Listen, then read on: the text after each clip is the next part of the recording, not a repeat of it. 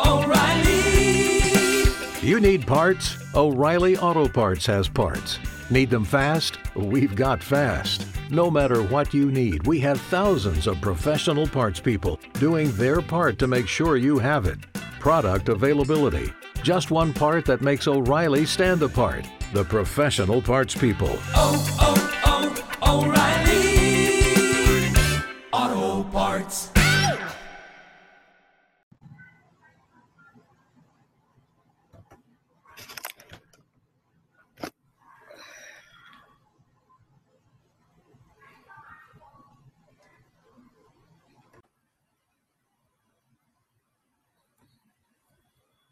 Hello, everyone. Welcome to the Kingdom Hour, Kingdom Mandate today.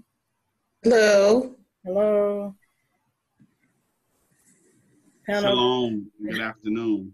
Good afternoon. Panel guests can please join in.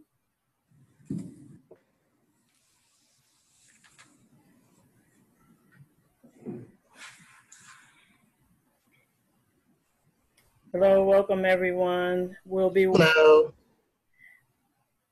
Good afternoon. We'll be joined in with some of the other guests shortly here, and we'll go ahead and get started. Good afternoon. Good afternoon. How are you?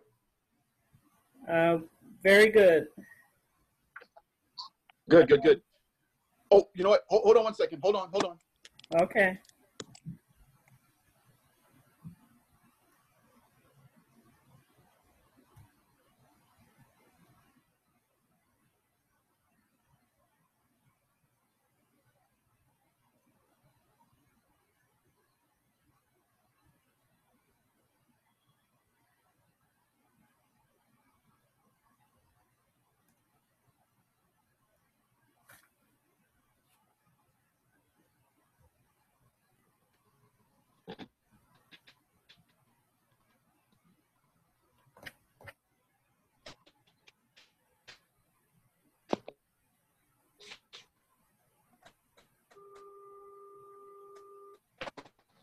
How are you?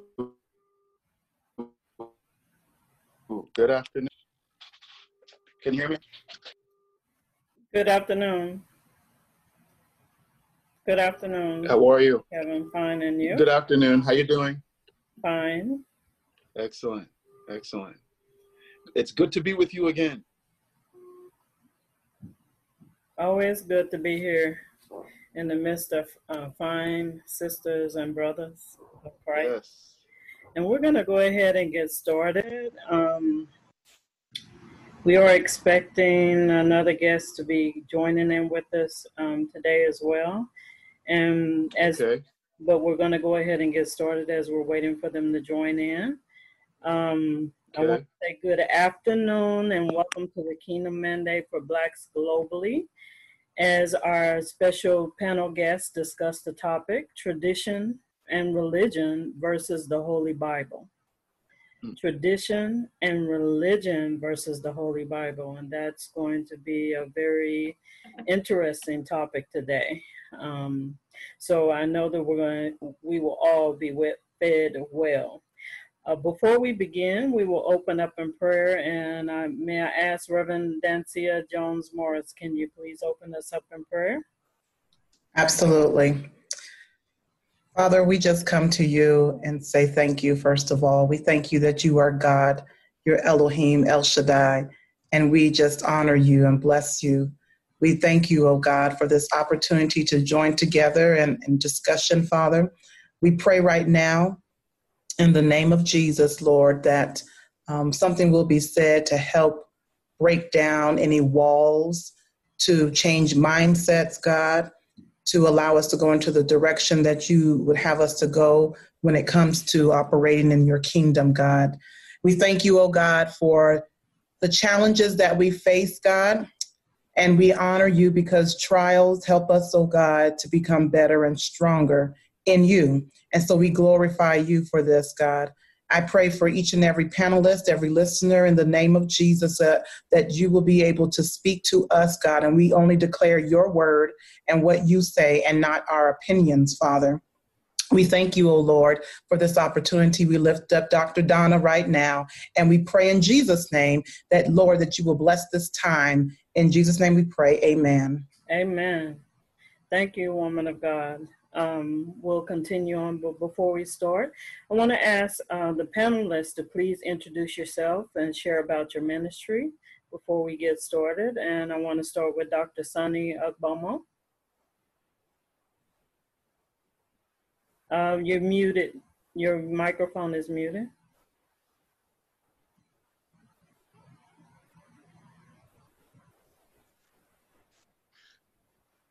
Well, this is Dr. Sunny Agbomo. I serve God, and we are here to serve God. And I have been born again for many years, and most of the time, I really didn't know God until I began to make my heart ready for God. So recently, we've started a ministry, the Dorcas ministry, and what we do is to help people, to train people, and to be able to stand on themselves, because we don't believe we just want to go there and give you something to eat, then tomorrow you start to look for something else. But we are out there to help, especially those who are widows, orphans, those who were like me when I grew up, because I grew up in a bad shape. So, and I hope we will be able to discuss some of them today. So those are just a summary of what I do. And let me leave the time for others to share theirs as well. Thank you for having me. God bless you. Amen. And Chaplain Kevin Grace, please share about yourself and your ministry. Hello, everyone. Dr. Gani. Once again, it's a pleasure being with you. It's a pleasure being with my brothers and sisters again. This time of study and reflection. My name is Pastor Kevin Graves. I'm also a certified chaplain. My assignment is as a clergy liaison for the 32nd Precinct in Harlem, Manhattan North Division. My role there is to bridge the gap of fear and distrust between local law enforcement and police. And as you can only imagine, I have my hands full right now with trying to fulfill this assignment. I thank God for it. I thank God for his precious Holy Spirit that has led me, that has given me the strength to be able to minister not just to law enforcement officers, but also to the community that these officers have sworn to serve and protect. And it's a pleasure being here. It's a pleasure serving the Lord in that capacity. And I'm looking forward to this collaboration. God bless you. Amen. I'm excited about seeing what you're doing out there on Facebook. I've been seeing some of your posts, so it's very nice. And I know God will continue to use you greatly. May I ask Reverend Dancia Jones-Morris, please share with the audience about yourself and tell them about what you do. Wonderful. Well, coming after those two, I feel like I need to be doing more. So I'm just blessed. I'm blessed to be in their presence. Oh, my goodness. So my name is Reverend Dancia Jones-Morris. I just go by Dancia for the most part. I'm truly just a servant of the Most High. I and my husband are in ministry together, Reverend Leon Morris. We normally just serve just the youth and young adults. And when I say just, because God has expanded that, and especially radio and podcasting and so forth to different areas as this new season has allowed it to be. And so just tapping into the potential of different young people throughout the world now, and then bringing them in mostly by coaching and counseling, and just meeting their needs. There's a lot to be done in the world. My biggest thing is praying. I'm being a prayer warrior and joining in with different groups and organizations as I pray and help sustain and hold up their organizations in prayer and also in the prophetic. Amen. Amen. And you're also a singer as well, right? And a writer, a songwriter. And an author, published author, yes. Yeah. Thank God. Yeah. I'm glad to have you here. And we also have with us Elder Colin Lewis. Please share about yourself and ministry or whatever you're doing out there now. Shalom and good afternoon to everyone. As Reverend Moore said, I am super excited and elated. I almost wish that I could just sit back and just glean from this because I already know from the first one, there's so much that I can learn. I always consider myself a student of the word. And so I thank you, Dr. Donna, for hosting this yet again, and everyone that agreed to be a part of this. Just a little bit about me and my wife. We too, like others, partner in doing this walk together, still trying to move from servants to becoming friends of God by doing the work. And so right now, as far as ministry goes, the two of us have been trying to gather those who we know absolutely without a shadow of a doubt love the Lord, but are just finding it hard right now to find a church home. And so to try to prevent them from getting too far removed from hearing the word of God, we host Bible studies and different things of that nature, just to keep people engaged with the word and encouraged by the word. And so that's some of the things that we do. And other than that, we do like others. We go out and do what we call Meals on Wheels, where we take food to different people who we know can't get out and about. So it's just all about doing the work with the Lord. And so I'm really excited about today. I'm excited about this topic. And so, yeah, I just thank you, and I'll defer to others to share. Amen. Amen. So I'm excited to hear about what all of you guys are doing. You guys are doing a great work out there. There's not many people have it in them to do it. And it sounds like you have a heart to help others, which is a blessing that is serving the Lord. And I want to say again, good afternoon and welcome to everyone to the Kingdom Mandate for Blacks globally. And our special panel guests are going to discuss the topic tradition and religion versus the Holy Bible. And we're going to talk about why it's so important for us to understand in this hour, especially Blacks globally. We want to point it out and we want to get into the depths of it. We're going to look at some raw issues that are out there. And the first question I have for the panel guests, starting with, let's start with Elder Colin Lewis.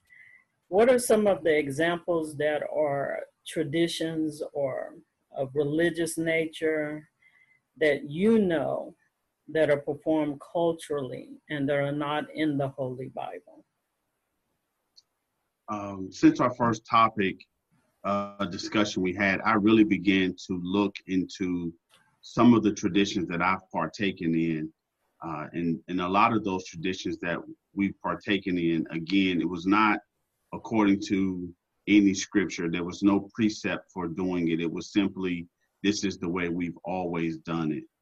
And so I want to start by saying that I've also learned that although we all may not attempt to do it on purpose, we all have our own traditions. So every church, and I don't care where you go, they all have their own traditions, because a tradition is not necessarily something that's bad. I want to start and say that all traditions are not bad. They become bad when you look at the fact that they take you away from the word of God. So I wanted to start there and to share with you some of the traditions that I've myself have partaken in. I don't know if you all can see me, but there was a time when we would be in church and you would need to go to the restroom to excuse yourself. and we would all kind of put our hand up, tuck our head just a little bit as a way to be excused. But I don't think we understood where that came from. And that was a time frame during slavery when you were asked for permission to leave the, maybe say, sanctuary, and the master would have to give you permission. You putting up your finger would be a sign to everyone that you were given permission to do that. And unfortunately, even today in 2020, I've been in churches and I still see people do that. Again, that was something I was raised to do. You don't just get up during the church service and move about. You could really find yourself in some hot water, especially if the pastor or the preacher was bringing forth the word. It was almost like you would just have to, hold it until the service was over. So that's just one of the traditions that I've seen.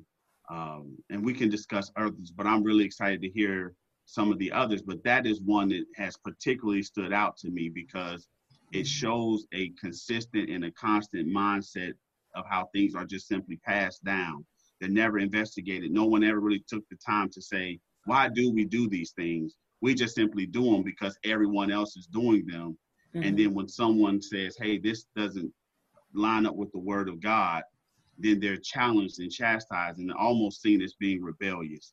And so that's just one of the, I wanted to share that one because that was one that I did for a very, very long time, from a child all the way up to adulthood until I learned the truth about it. Yeah, I certainly can remember some things from when I was a child, and I grew up in the Baptist church as a child, and there was, I think it was quite a bit, a lot more stricter back then, and I can't say that it was a negative thing, though, because after being in, various church environments, I can't say that it was all negative. Some of it had its good parts to it, and some of it certainly had, its bad side. So, Brother Kevin, Chaplain Kevin Grace, can you please share some examples of tradition and religious activity that maybe you experienced when you were growing up or even now? Looking back at my church history, I cannot think of anything off the top of my head. I do know when we took communion, there was a certain order that was required of us. I didn't see anything wrong with that. I was very young. So we waited online, and I believe we had to take a knee, or we knelt down, and we took communion. But I also want to touch on something else as well. I want to talk about superstition. We have been inundated with superstitions. And believe it or not, there are some of us in the body of Christ, whether we know it or not, knowingly or unknowingly, still hold on to superstition. What do I mean by that? And I'll be brief because there's other panelists that would like to share. There's a horseshoe superstition, which dates back many decades.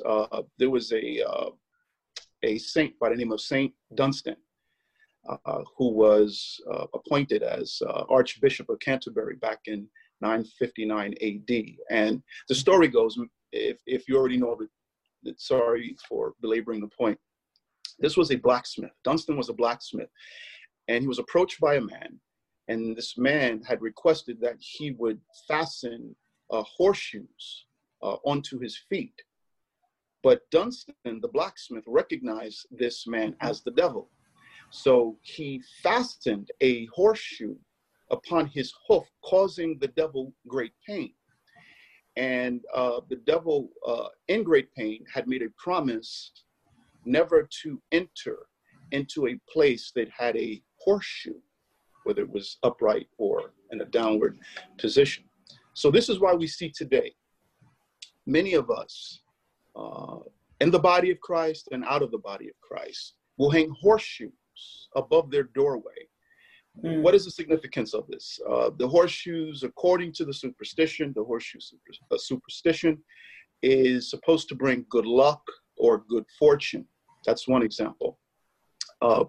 There are objects that some of us may have, such as amulets and talismans. Mm-hmm. And these are objects which are used for their power. They are used for the purpose of warding off evil spirits. If someone gives you the evil eye, then you wear the evil eye. So it's amazing how the horseshoe, which is actually an object which is used to ward off the evil eye, the talisman or amulet is known as the evil eye, believe it or not. So it's actually used, according to the superstition now, for good. And of course, the evil eye is also considered to be a negative thing. When someone glances at you or gives you a certain look, the superstition goes that if you had this talisman or amulet on, it would, in essence, if anyone should look at you or give you that evil eye, it would reflect that evil force or that evil look back to the individual who looked at you with that particular glance. So, like in Christendom, what do? We say, return to sender in the name of Jesus. That is how we respond. But with regards to the evil eye, this is what that particular object, and this is what those who wear these objects, this is what they're anticipating. This is what they're hoping for. They feel that there is power in that object. Now, how does this line up with the word of God? It does. Well, if we read in Deuteronomy chapter 18, verse 10, I'll quickly go there just for the sake of time. These are things that we should not be doing. And scripture clearly tells us in Deuteronomy chapter 18, verse 10 reads, there shall not be found among you anyone that maketh his son or his daughter to pass through the fire, or that useth divination, or an observer of times, or an enchanter, or a witch. Oh, Hezekiah's son, Manasseh, did all of that. He was only 12 years old when he took power, when he became king of Judah. But nevertheless, he engaged in acts that were considered abominable. He caused his sons and daughters to pass through the fire. He was an observer of times. He also erected an altar to Baal. And all of these things, again, became an abomination unto the Lord. So what am I saying? All of these things are things that knowingly and unknowingly today we are still doing, whether you're in the body of Christ or out of the body. Now, if you don't know about these things, then we need to pray. We need to say, Lord, I thought this was a good thing. Help me to understand the spiritual significance of the talisman, of the amulet, of the things, the trinkets in my house that I thought were considered good, that were passed down from generation to generation. Lord, expose those demons. Amen. Absolutely. And Dr. Sonny Agbamo.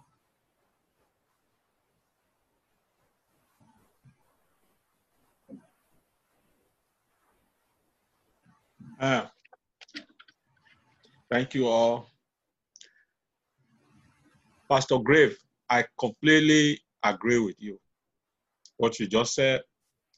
And remember at the introduction, I said I was brought up in a very difficult way, or what you can use to qualify it. Okay? So I will give my example quickly. If my example can take a long time, but I will try and summarize. You see, many people are born into different families. Some are born into a religious family. Some are born into a Christian family. Some are born into a Muslim family. Some are just born and they find themselves out. But myself, I was born into a chronic, if I can describe it like that, idol worshiping family. In fact, if you give me time, I can trace it back to my great. But to cut it short, you see, I grew up in a family where we worship idols. And even when I was growing up as a kid in my elementary, so I was always within my family because people come from outside to come and consult them because they have all kinds of gods, God of the sea, God of thunder, God of iron, and so many of them. And you can basically walk into a room. What you see there is all clay pots of concussions and all kinds of gods. And they will tell us, don't go in. There is a big snake there, just to discourage us so that we don't go in. Mm-hmm. So that's how I grew up. And there are times when they come and consult them, they will prescribe all kinds of things to bring. They will tell them, you go and bring goat, you go and bring cock, go and bring food, bring all kinds of meat. Sometimes it is based on your income. We have already assessed them that they can afford it. And in fact, psychologically, these guys, they believe that the more you prescribe to them, the more the God will work for them. So they bring all those kind of food and they kill the goats, sprinkle the blood on the gods, and the remaining one, sprinkle it on the person, and we take the remaining part, we cook it. And when it is cooked, I was always the guy because we have gods everywhere. Some are in the backyard, some are on the side of the house. So I'm always the one that will go and give food to gods at the back and on the side of the houses. So that's how I grew up. Then as I grew up, I told you during the beginning, I said I go to elementary school. And in the elementary school, we're an Anglican school. So in the school, we had a religious knowledge. So we'll be reading Bible. So I find it so weird. Now I am in the school, I'm hearing about another God called Jesus Christ, and they are teaching us the Bible, we are learning, and it's so sweet. Now when I get home, I'm the one to go and give food to those gods. And so I was like this. You cannot believe it. I was like this. And I'm a kid. I don't know. Ignorant. I had no idea what I was doing. When I look back, I shake. I shiver. If not the grace of God, I literally shake sometimes. I say, wow, did I do all those things? And I pray, I begin to separate myself from those gods, those covenants, those relationships, those serving of idols. And not until I went to high school. When I went to high school, you see, God is interesting. There were schools in where I grew up in the city, but he made me went to a village school outside the area, so that when I look back now, I now know the intention of what he was doing. So make me now.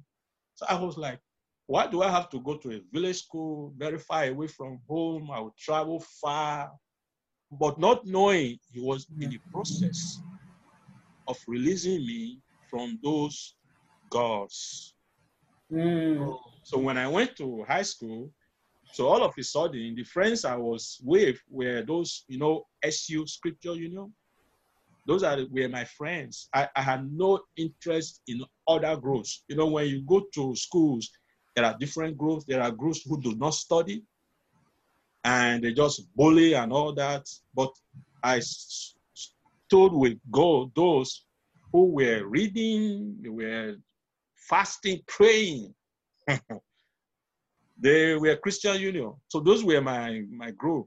So we always pray, fast. That's how I began to learn about the Bible when I went out. Mm-hmm. But when I go back home, like holiday, I'm entrenched back. But I actually saw his relationship with him when my mom died.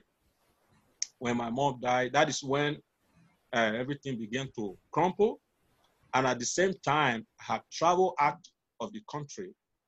So when I traveled out of the country, then I began to see what the Lord did with Abraham when he told him in Genesis chapter 12 to leave his country, to leave his family. Mm-hmm. I began to see that. But so that when I left the country, mm-hmm. that was when I realized that I had been bound by those things. Then I called back to my family. I called back to my other sisters. I said, please, throw away those things. I have no relationship with them anymore. Yeah. Throw them away. I don't want them anymore. So that's how I began to get separated from them. And when you see the way we worship in those times, those were what they were doing at that time in the book of Leviticus. When you read Leviticus chapter 1, chapter 2, chapter 3, you see how they were offering all kinds of burnt offerings and all kinds of peace offerings. Why are those people bringing those goats to my family? They want peace. They want blessing. They want a change in their life. But they did not know the true God, you see. So those are the traditions that when you go back to Africa today, it's still there, you see. And many of those families, they try to combine it. You cannot combine it. You cannot serve idols in the name of culture or in the name of tradition, then come and serve Christianity on Sunday. Then after Sunday, you drop back. No, it's not back forth. No, it does not work that way. So let me stop now so that I give time for others to contribute. Thank you. Thank you too for sharing. It's good information, and I hope there's someone out there listening and learning from all of this as well. Reverend Dancia Jones Morris. Go ahead. There were several things that I thought of because I came up in a very traditional Baptist church here in Arizona, and a lot of preachers came from the South, and they brought those traditions, and so did my parents. And so I wanted to touch on what Elder Colin said, because a big thing, and I stopped this years ago because after studying, it wasn't necessary in the church with the holding up the finger and you held up either a number 1 or a number 2. And so signal of how long you had permission to leave. And so I didn't want nobody to give me permission to go to the restroom. So I stopped doing it at the age of 11. And so, but what I realized is that it was disrespectful to a lot of people in the church. And sometimes I would be sat down, or usher wouldn't let me come back in. And so we had to begin to school people and educate them on what that meant. My biggest thing that I really wanted to talk about is the church building fund, which is a huge tradition in the Black church. And I'm gonna be honest with you, I still don't understand it. I know why they do it, but the Lord really wanted us to be tithers and give our offerings. And then that was to build up the church. And so it was interesting to me because we missed Malachi. We missed all of what God had in store for us for years. And please understand me. My father, who would be 104 right now, and my mother's who's in her 80s, they just had a different understanding. My mother now understands, but they just had a different understanding, and they operated in what they could operate in to help the kingdom of God. That was their way. And so I don't condemn it. I say educate them. Give them a biblical a foundation of understanding of what the kingdom principles really mean. And so I'm not saying I have it all, because maybe years later, there's some this next generation that will grow up and get a better understanding than even me. And I'm okay with that. But right now, I'm going to get all the understanding I possibly can. So the church building fund has been a huge, I'm going to say, a thorn in my side, because a lot of times I didn't see where it went. And I said, well, oftentimes, why aren't the tithes and the offerings being brought forth? And then God blesses that and utilize that for even bigger. And so that's a big thing for me. And then the other piece of that is some people feel like they can tithe. Listen to this. Some people, and they tell me this, and people tell me because, we have better jobs and we live better and so forth. Some people tithe wonderfully, give an offering, and think that's it because of what was trained. But we missed the piece according to Luke, the 11th chapter, and I think it's around the 42nd verse. It talks about not forgetting justice and the love of God in that tithing. And if we miss the piece, Matthew 23, and I think it's also in Luke 11. Luke as well. You're right. Awesome. Thank you for that. Just because we tithe as tradition or religiously, and we miss the justice and love of God, we miss the bigger picture of what God wants us to do in the body of Christ. And that's why some people aren't blessed, because you can't miss the ingredients.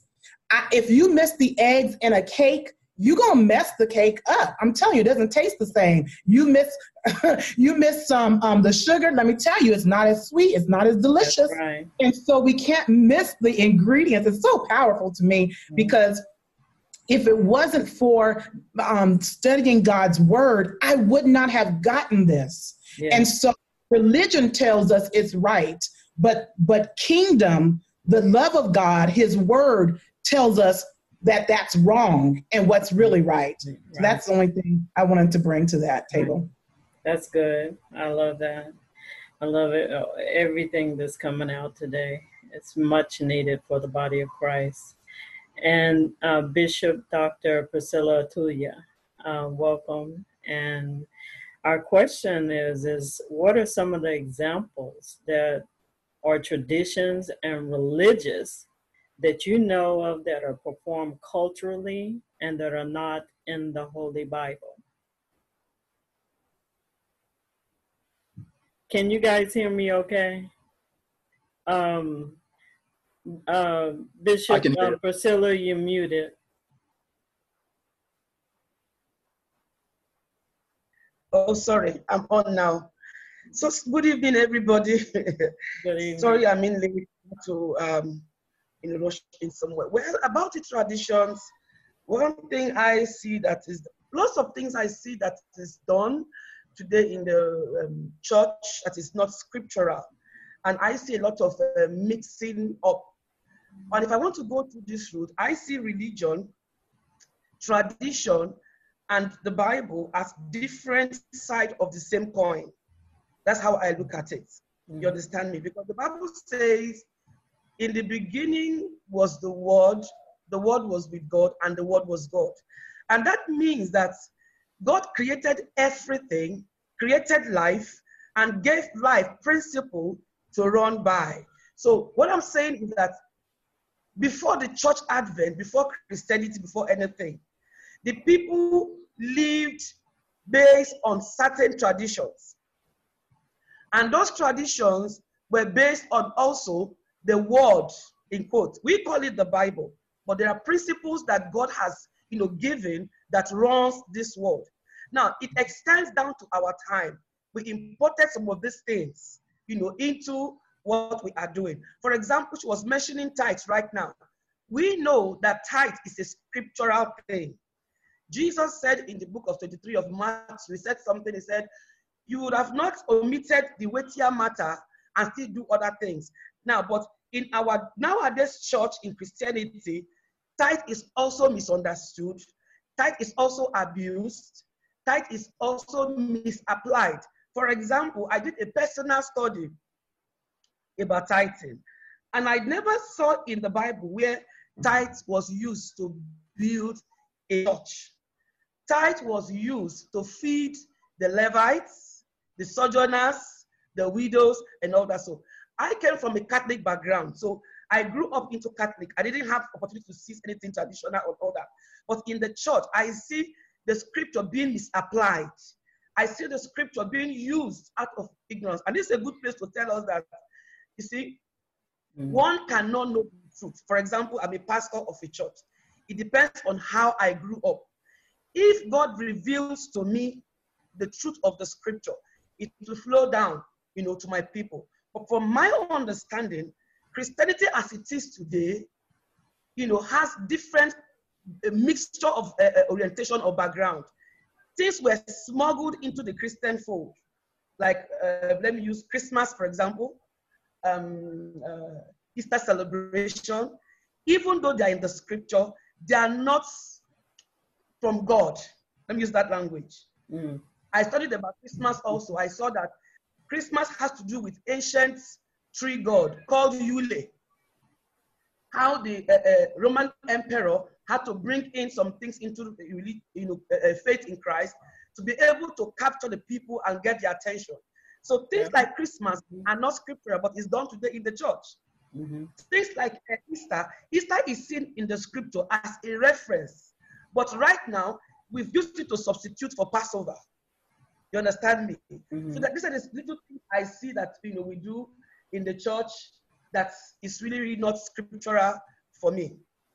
Yeah, it's mixed, all mixed and blended, but not according to God's sovereign will and His mandate for man and the earth. And it's all true. Everything that's being said is true. And so what does the Holy Bible say about these things? What does the Holy Bible say about traditions and religious acts? Some of them that you have disclosed. What does it say about it? Because it is so confusing to the body of Christ, because they're being taught over and over and over the same thing by people who were taught by other people and never really took the time to read the Word of God themselves. They never took the time to go into the depths of it. And we saw repetition in the Holy Bible with God's children, where He kept coming back or sending the prophets to say, this is the way. And, when the prophetess Huldah opened up the Bible, they were doing some things they shouldn't have done. When, Moses directed them back into the right path, and so on. God would send so many people to bring them back into the right path. And here even Jesus came, and He said, this is the kingdom of darkness, this is the kingdom of light. But yet, like you said, we say that we are following Christianity, which is following after Christ, but are we truly following after Christianity? So what does the Holy Bible say about these traditions and religious acts that you have disclosed? Elder Colin Lewis. Everything that thus far that has been said has truly blessed me, because as I'm growing and learning, I'm trying to ensure that I remain faithful, accountable, and teachable. So I'm thankful that I'm hearing these things, because the book of Jeremiah, chapter 10 says, learn not the way of the heathen. Mm-hmm. So what we do is because in our own minds and even in our hearts, we may not, it's like what Dr. Sonny was saying, we may not intentionally be going against God in our minds. Mm-hmm. But the Bible is clear, it says, learn not the way of the heathen. And so what we've done is we've not only learned the ways of the heathen, we've adopted them. And now it's become so comfortable for us that it's hard to let it go. Dr. Priscilla mentioned Christmas. So we all know that here lately, they've even X'd out Christ in Christmas. They just they call it Xmas because it was never about him in the first, but it certainly is not now. And so as we learn these ways of the heathen, be it Easter eggs and bunny rabbits and all of these other things that have nothing at all to do with Christ, the entire purpose of the Bible from Genesis all the way through Revelation is to point us toward Christ, the Messiah, to teach us that he is the Messiah, that's why the prophets came to tell us who he was and what he would do for us. And then he came and he walked it out in an extraordinary manner to show us. But we've picked up so many bad habits, poor thinking, as Dancia was saying, even with building funds. You've been in church for 106 years and your building is still not paid off. That there's something wrong with that. But the moment you begin to have those conversations, you're seen as an outcast. So one of the things that the Bible clearly says for us is not to learn the ways of the heathen. So although I may bring a statue of Buddha in my home because it matches my couch, that's wrong according to the Lord. Now, I could justify it and say, well, I'm not worshiping Buddha. I know who he is and I know who Christ is, but why would I want to bring him in my home? No matter how cute he may be, no matter how decorative he may be, those things have no place here. And I had to do the same thing with some of my Egyptian artifacts that I used to have. I used to love, I can't even remember her name, but there was a necklace that I had bought my wife. And she told me, I thank you, but no thank you. I'm not wearing that. Because it just, to her, it was a conviction that I will serve no other gods but him. So we have to always go back to, as you said, the word of God, and remember, we are not to learn the ways of the heathen. And heathen does not just simply mean someone who is unlearned or does not know the Lord, because there are a lot of people that profess Christ, as Dr. Sonny was saying. We profess Christ on Sundays or Sabbaths. Right. On Monday, we're living and doing a total different lifestyle. And that's the same thing. We have to go back to, what does the word say about our feast days, about the Sabbath, about all of the things that we have been taught to ignore or to denounce, that the Lord says, I want you to do. We have to get back to doing those things if we are to please him. Amen. And Dr. Sonny Agbomo, you're on mute. You're on mute. Unmute. Okay. Wow. This is awesome. Yeah, I just love, I enjoy all everyone is saying. It's just so amazing. You see, when we look at, because when I hear all this, I just begin to see scriptures. Now, when you look at 1 Corinthians chapter 12, verse 2, he said, you know that you were Gentiles carried away unto these dumb idols, even as you were led. See,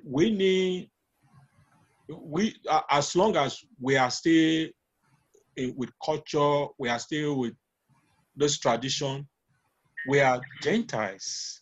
We have not been grafted in. So we are carried away by what? Dumb idols, even as you were led, even as we are ignorant. You see, look at verse 3. He said, wherefore I give you to understand that no man speaking by the Spirit of God called Jesus accursed, and that no man can say that Jesus is the Lord, but by the Holy Spirit. So you need the Holy Spirit. I need the Holy Spirit. Mm-hmm. What do we need to do? Need to continue to understand the Word of God, read the Bible yourself. Nobody's going to read the Bible to you. You have to enjoy the Bible, take the Bible by yourself and begin to read every day.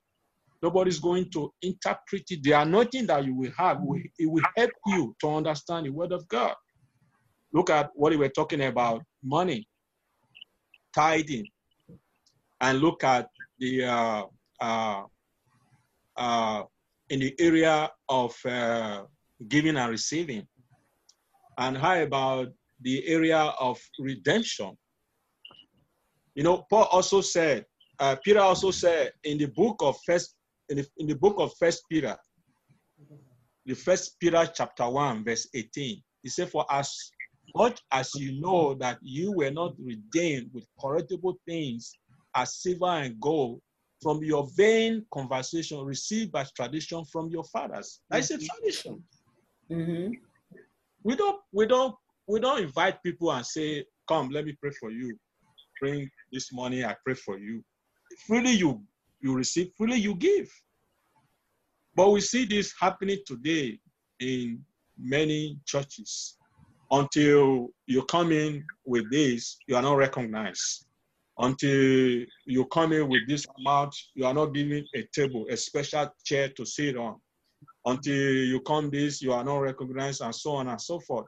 You see, these are traditions that will quench the power of God that we receive. It will quench the Spirit of God in us. So I cannot tell you, brother, sister, this is how you need to act. But you see it now in that same Corinthians chapter 13. Okay, that same Corinthians chapter 13. It said, "Wherefore I give you to understand that no man speaking by the Spirit of God called Jesus accursed." So you yourself will discover that this is God. You know, I used myself an example. When I was growing up, I knew clearly that what we were doing, it was not, there was no reconciling. I go to school, we are reading about Jesus, come back home, his idols. I was just like that. So the Spirit of God will tell you that you are not doing things right, Mm-hmm. that you are not growing. So you have to read the Bible. How will you grow? How will you begin to have intimate relationship with your Father? You know, like I always say, in a question of time, we will not be here. That is a fact. If Jesus does not come today, one day we will meet who brought us here. We didn't come by ourselves. See? I always say that one day we will meet him. What are we going to say? Mm-hmm. Very important question. Mm-hmm. Okay, so let me leave it for others to contribute. Thank you. You're welcome. Thank you too. Bishop Dr. Priscilla Atulia, what does the Holy Bible say about the traditions or religious acts that we've been discussing so far? Yeah, when we talk about tradition, what comes to mind is always the episodes of the Old Testament, the laws of do's and don'ts as we know it from the Old Testament. But if you look at what the Bible says in the book of Matthew chapter 15, Christ was rebuking the Pharisees. Mm-hmm. He says, you transgress the commandments of God by your tradition. You understand? When you talk about children honoring their parents. Now, where I'm going to with that is this. God may have led you to initiate something, or God may have led you to do certain things by the Spirit of God or by the Holy Ghost. Let me use that more appropriate. God may have inspired you to initiate a thing or to do certain thing at a certain time in the New Testament church, mm-hmm. in our church, and then he uses it to do certain things. Now, if you begin to repeat that thing without the Holy Ghost, it's still tradition. Yes. I want to refer to what they did in Numbers, when the Lord told Moses to do the bronze serpents. We all know it was inspired. God used it to do what he has to do to heal the people. But later on, they began to burn incense. It's also tradition. You understand me? So the scripture is talking about tradition. Let us don't focus only on the Old Testament. Even in our churches today, when we repeat something without the Spirit of God, it's tradition. Every time you do something, for example, something happened, back here in Nigeria, and it caused a whole stir. It was it was going on the internet, rebuking this person, talking, and I sought the face of the Lord. This is a servant of God, a New Testament preacher of the gospel. Now, what went wrong? And the Spirit was telling me, when she began her ministry, she got this instruction from the Spirit of God. That was about 30 years ago. Now, 30 years ago till today is a long distance. That thing was inspired for that time and that season. But she kept repeating that thing. It became a tradition. You understand me? So the scripture is against doing things void of the Spirit. Anything you do, you adopt void of the Spirit. It's a tradition. Yeah. If God used you to heal somebody today, does not mean he will do the same thing again today. So we should not focus only on the Old Testament do's and don'ts. Let us come to our New Testament this day, today. We are also involved neck deep in tradition by repeating the same thing all over and over again. I've got myself into trouble many times. How? Based on my call, based on what I do with the Lord, based on how the Lord leads me, I worship with certain churches, and I can see through what they are doing. For example, somebody picked up the microphone and began to mimic Benny Hinn. He watched the video of Benny Hinn. He saw how Benny Hinn was, being used by God, or how he was led to do some things. He began to do the same thing. And you could see through that it's not the Spirit of God. That again is tradition. Something else happened. Sometimes, you see, the Bible says, unto the Lord shall the gathering of the people be. When we come together in the name of Yeshua, in the name of Christ or Jesus, we are serving him. We are there, making ourselves available to hear him, to lead us by the Spirit. But what I see today in our churches, even in the, let me use the word, our churches, New Testament churches, we edge out the Holy Spirit by our traditions. That's what Christ was referring to in Matthew 15. We cut off the Holy Spirit from the beginning to the end of the service is tradition. 3 o'clock this, 4 o'clock this. It's good to bring order, but not to the point of edging away the Holy Ghost. Because it's the one that is given unto us to teach us, to guide us. And we can read great things that was done by the apostles in those days because they were led by the Spirit of God.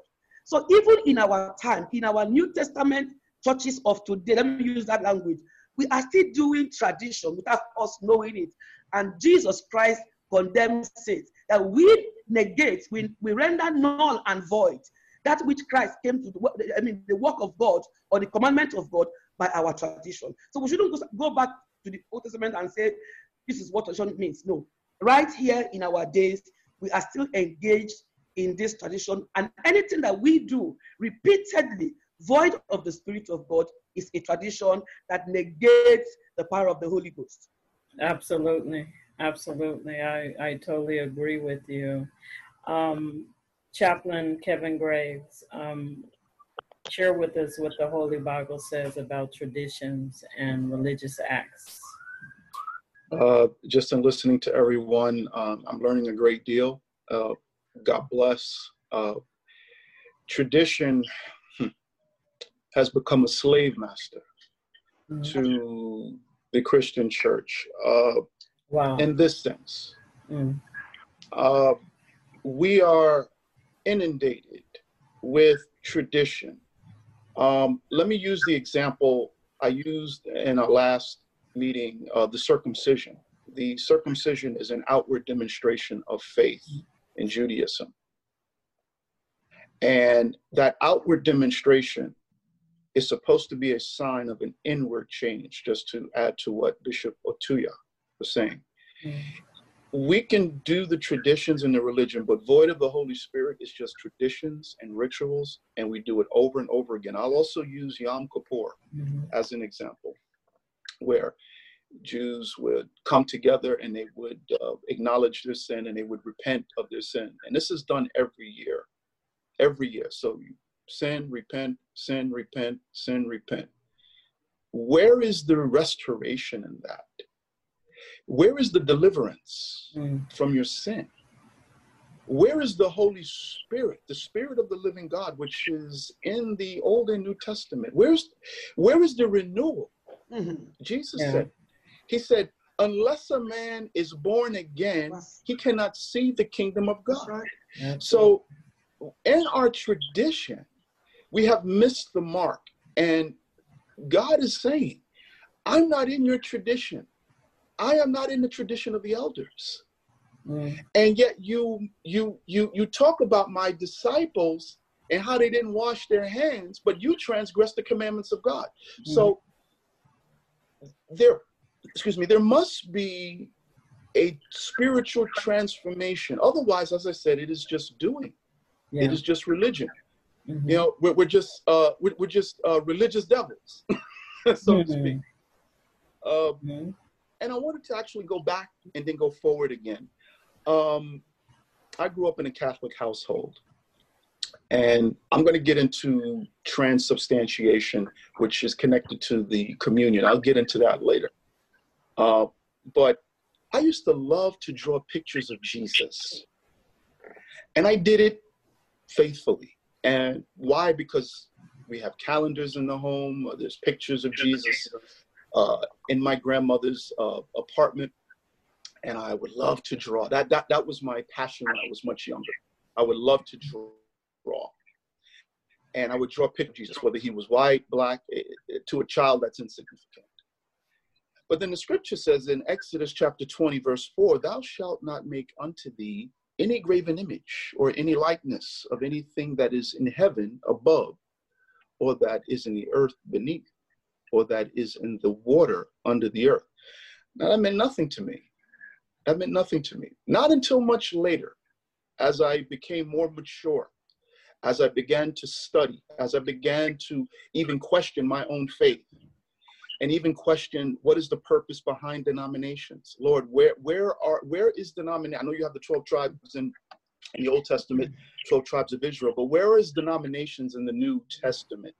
Where did this form? It cannot be found because it is not of God. This is man-made. And we go back to the Protestant Reformation, 16th century, when Martin Luther broke from the Roman Catholic Church, and that's how we got the Lutheran Church and all the different denominations and sects of Christianity.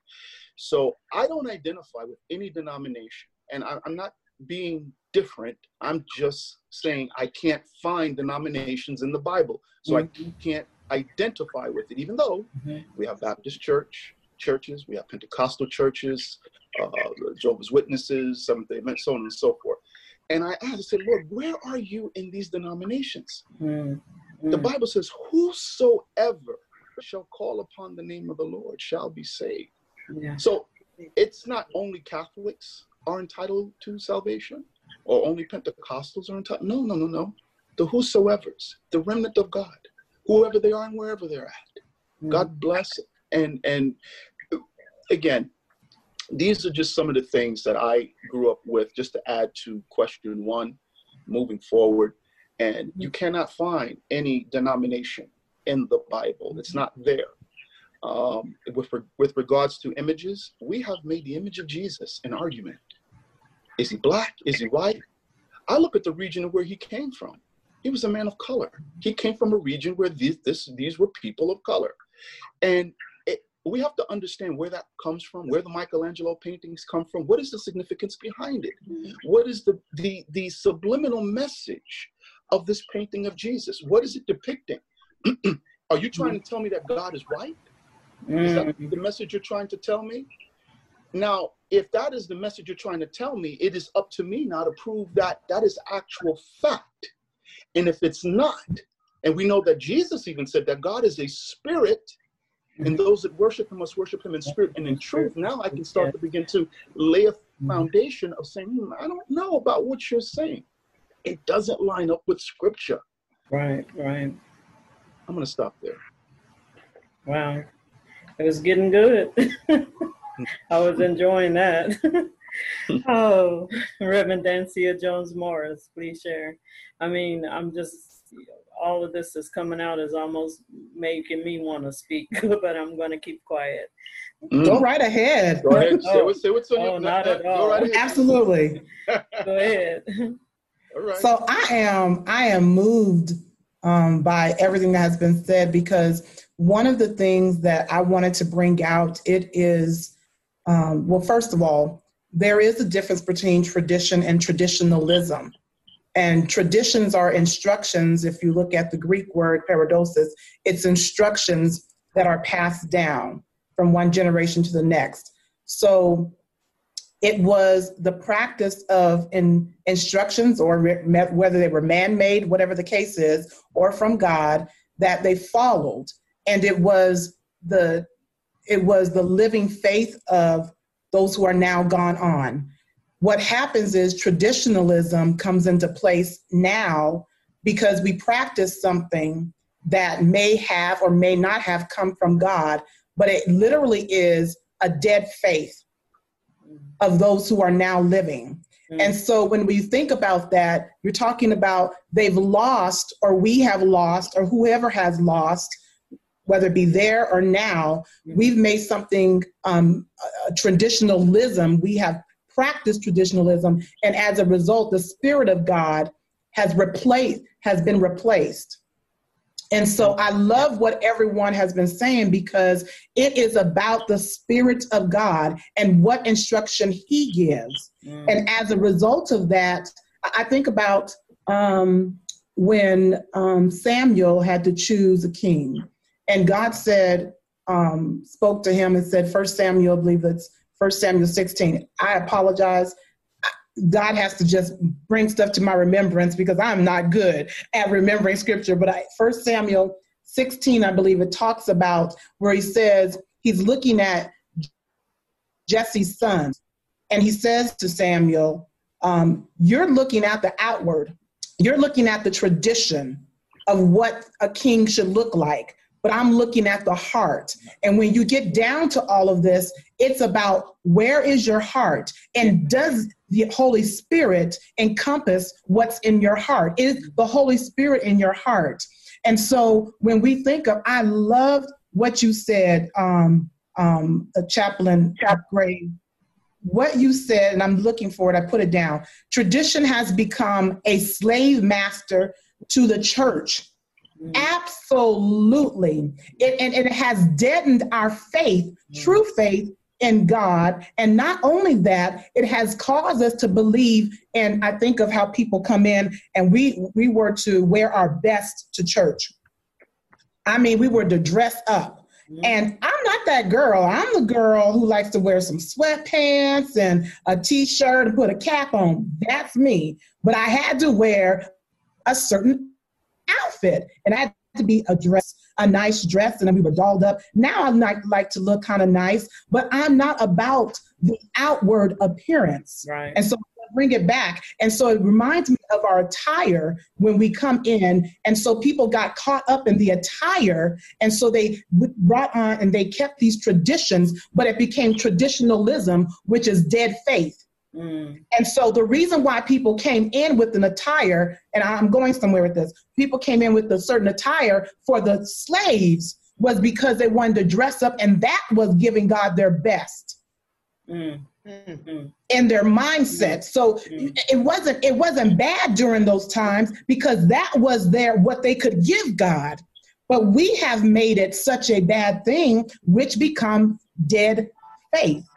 And so when we have dead faith, we have traditionalism. And as a result, yes, it becomes our slave master. Yeah. Because it doesn't have, that was so powerful what Dr. Priscilla said. We have to have the Spirit of God in whatever we do. Yes. How we look at, and denominations, I don't agree with denominations either. So I don't associate with the denomination either. I go to a congregation where we celebrate who God is in Jesus Christ. And there's no name for it. And so it's because we're the church. And that's just me. I'm whatever anyone else wants to do, that's perfectly fine. But I'm telling you, we have made this our God. And God says, I will have no other God before me. Mm-hmm. Mm-hmm. And when traditionalism has become a God, that's where I sit on that. Mm-hmm. Absolutely. Dr. Donna, can I add this? Yes, please do. I was talking with a young man not even a month ago, and the conversation was around denominations. And he's a scholar of certain words, and he broke down the word denomination for me. I have not yet been able to find if this factual, but I like the way he broke it down. DE is, in this sense of the word, means to divide. NAMI means by name, and nations are people. So you divide the people by name. And that's as they've been saying, that's what we've been doing for so long, to the degree that we don't even understand that we're one body, fitly joined with one head. And when you look at it from a denominational standpoint, there's like 11 or 12 or 13 different heads, all speaking of Christ, but they're not saying the same thing.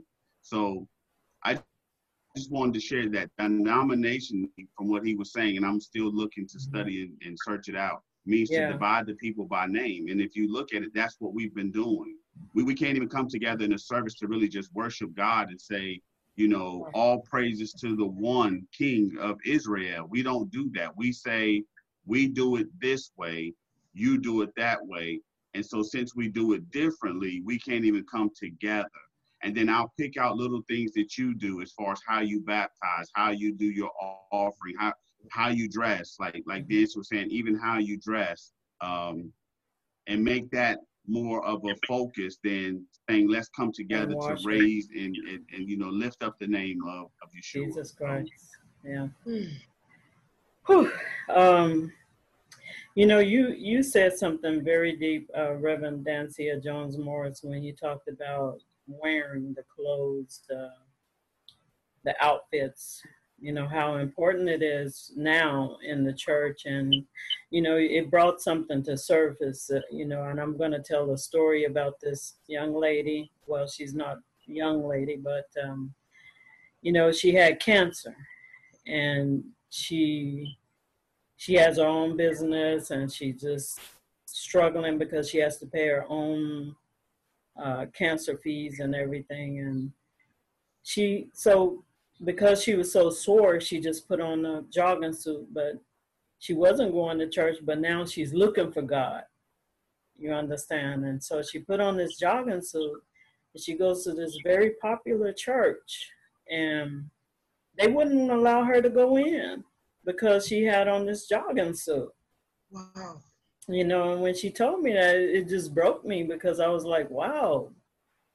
Because all she wanted to do was just go to church, to get some relief, to hear of God, because her mother had died. So her mother used to teach her about God. So she's going now to look for God, and they wouldn't allow her to go in, because of the jogging suit. And that's pretty serious. That's religion. And not only is it religion, it's because you have cameras going that you want people that look a certain way to be seen in those videos.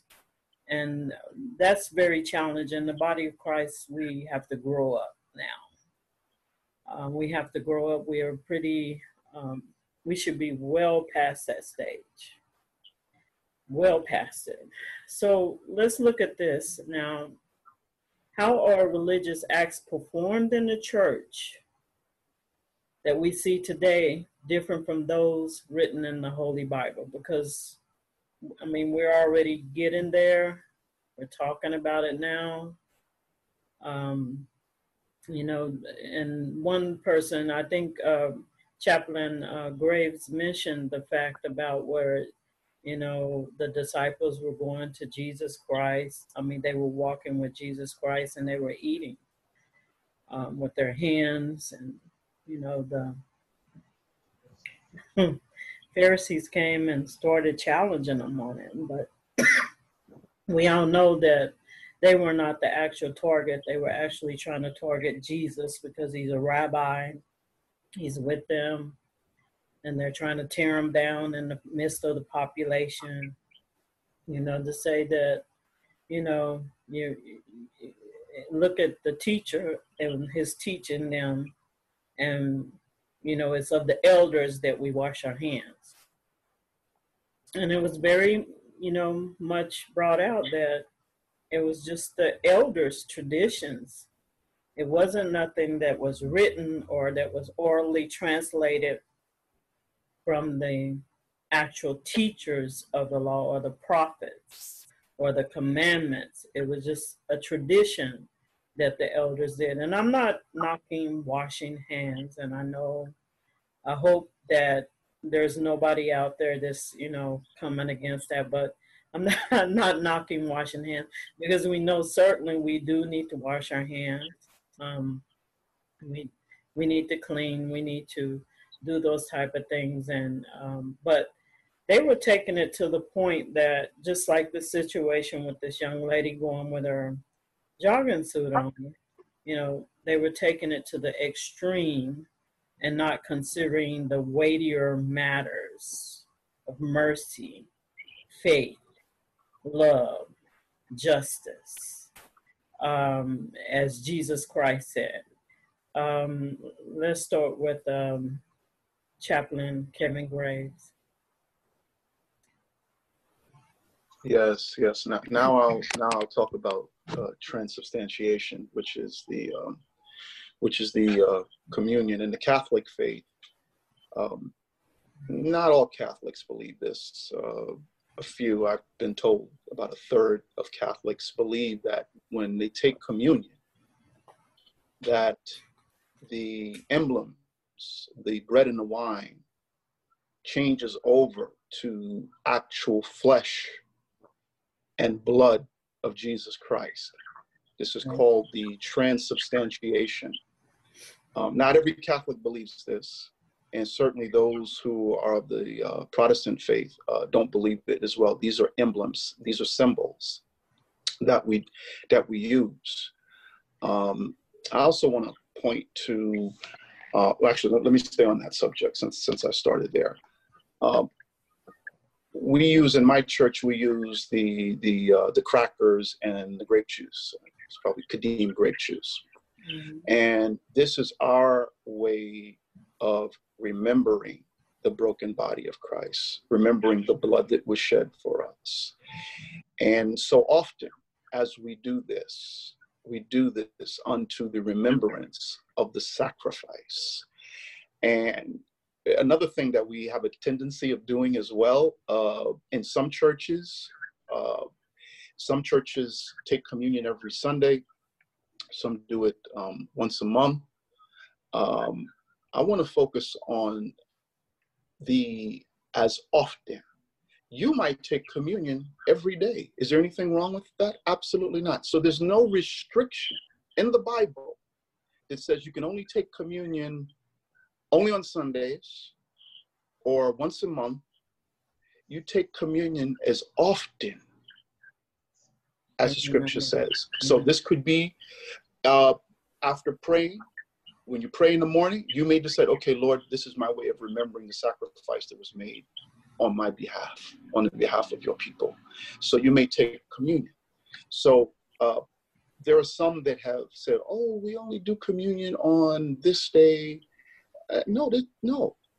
Take communion as you're led. Of course, discern your body, as the scripture says. That's very, very important. We need to follow what the scripture tells us with regards to discerning the Lord's body. So there are guidelines and there are instructions before we come to the Lord's table. We make that very, very clear because it is an observance. This is our way of remembering. And I see it also as a message of deliverance, as it was the Passover, Pesach. This is a very holy day in the Jewish faith. And this is a day of remembrance, a day where the children of Israel were liberated and set free and delivered out of the hands of the Egyptians. And they were, in essence, journeying into God's promises for their lives. We too, when we come to the Lord's table, we must do so in reverence. We must do so with respect to what this means. What does this mean to the believer? This means that, Lord, I now have access to the throne of God. I'm going to get emotional.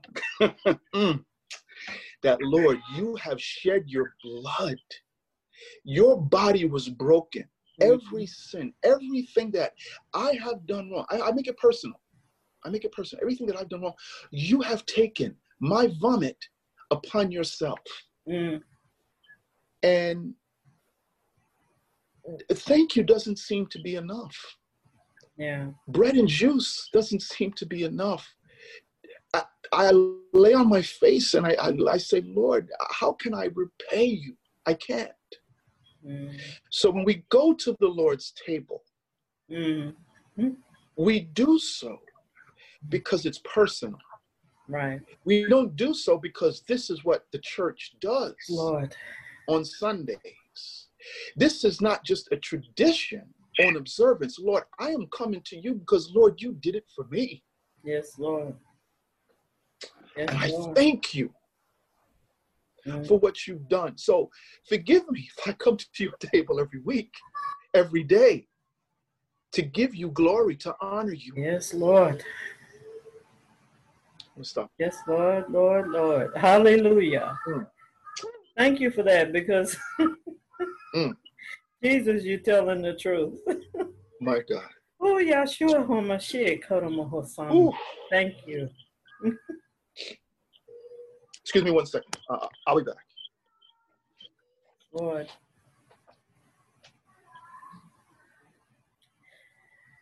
Dr. Sonny, please share. You just say what happened? That's what I'm saying. See, if the Spirit of God is not there, you will know.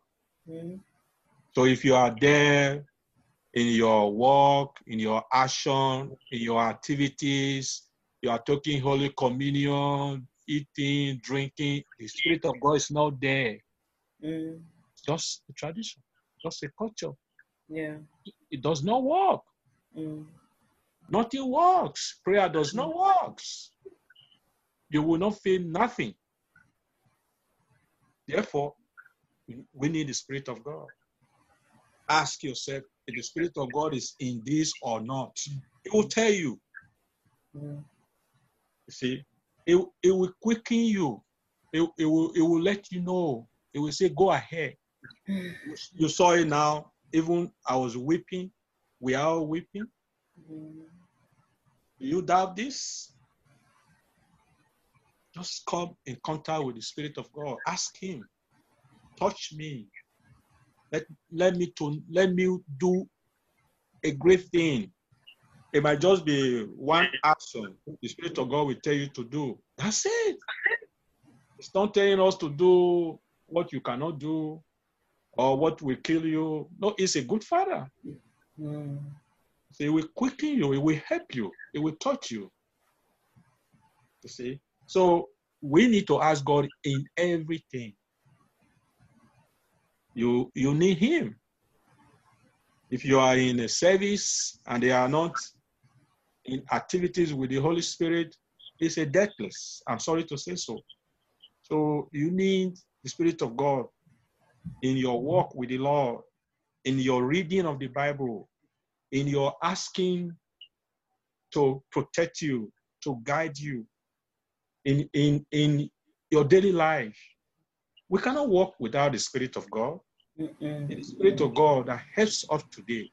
So you desire Him, okay? And not just walk because this is how we always do it. This is how my church is doing it.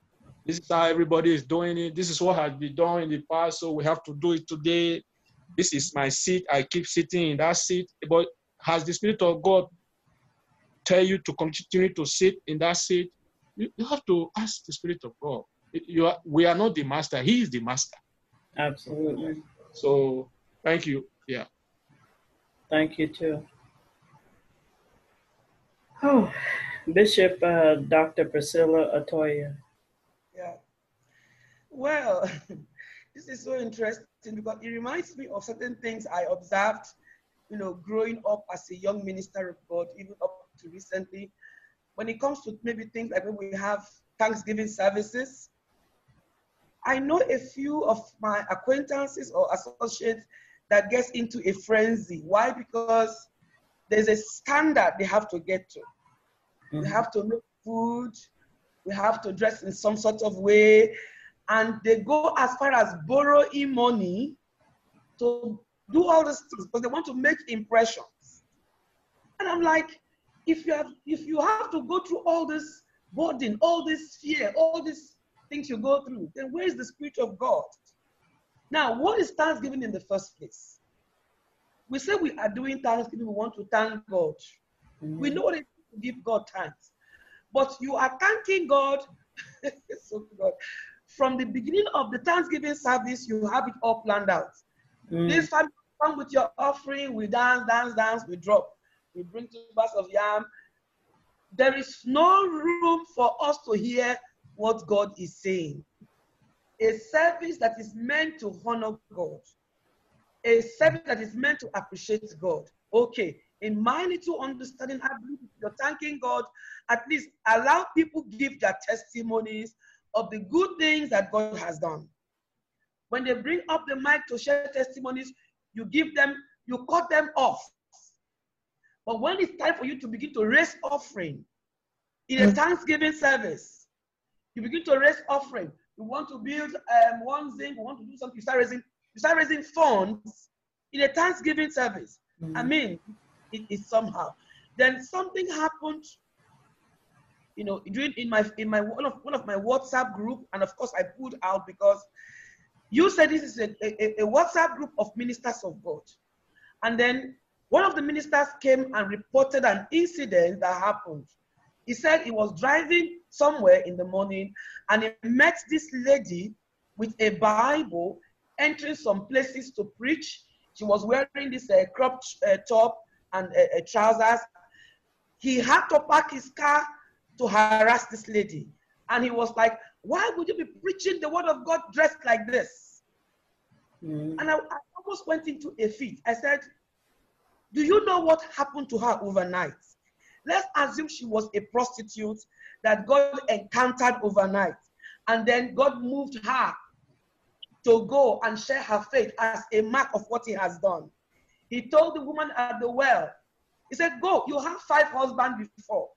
Go right now, and sin no more. The woman left her water pot and went to the city immediately to tell the people what she has experienced. But here are men of God, I'm very sorry to say, rebuking somebody for going to preach the word of God dressed in some sort of way, without you understanding why she did that. You understand me? One more thing again is making impression. We plan everything, we package everything. This is what we have to do. This is how it has to look like. Something happened, between me and a brother. He was living in Germany, and he had the call of God according to his story. And then because he refused the call of God, he had an affliction according to him again. So when I met him when he came back to Nigeria, I met him during my ministration.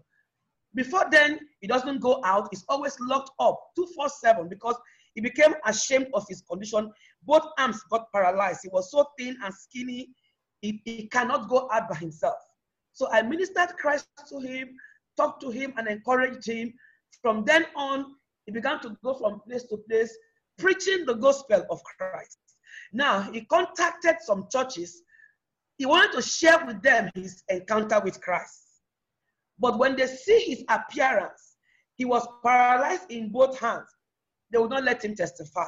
They want to hear testimonies of how God healed that hand, not of salvation.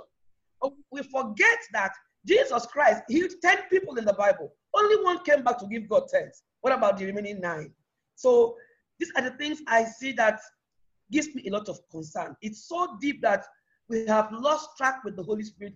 And like the Bible says in Hosea chapter 9, if you go out as someone inspired in the church today, in almost every church, you'll be persecuted. I tell people, if you want to know where Christ is glorified, if you want to know where the Spirit of God dwells in any denomination, just go pray, fast, and if God gives you a revelation, go and share it with that church. You see, they will not allow you to talk about it. Then why are we getting down to Christ? Hallelujah. Why are we getting to Jesus? So these are the things I observe that, as eating deep into our fabrics, that we need to really, really pray for God to help us come out, because it's hindering us seriously. That is why, again, we are praying, because you see, we are predictable. I've had friends tell me, today you are doing this, today you are. I said, how could it have been? The Bible says, as many as are led by the Spirit of God are sons of God. And the Bible says, the wind blows where it wills. You can't tell where it's coming from or where it's going to. So is a man born of the Spirit. And I told him, I said, the Lord taught me something. He said, if you are a combatant soldier in the battlefield, that moment you are in the battlefield, you do not do anything regimental, because you'll be an easy prey. It is when you are in the barrack, you're not in the war front, or you're not fighting, you can afford to live a regimented life. But when you are in the battlefield, you do as the occasion demands. And I said, that is why Christians today are easy prey, because of religion. They know what you will do when they slap you. They know what you say when they talk to you. That is why you see they come at you all the time. Jesus Christ said something. Let me close it this way. We were in the pastors' meeting 3 years ago. These are senior pastors, archbishops, bishops, and then apostles. That was the cadre of people that were in that hall. Now, somebody came forth and asked the question, if somebody comes in here with a machete to attack you, what would you do? Some said they would turn the other cheek. And the Bible said so. Some said they will pray. And some said, I will pick up the next available weapon to defend myself. Yours truly, the house was divided. And that day, God made me to see the deep chaos we are in. Because if the senior ministers cannot agree on what to do, then we are in trouble. Why was it divided? Some people felt it is wrong to defend yourself. Some people felt you have to turn the left cheek. But we forget that these things we quote in the scripture was situational. Different situation, different times.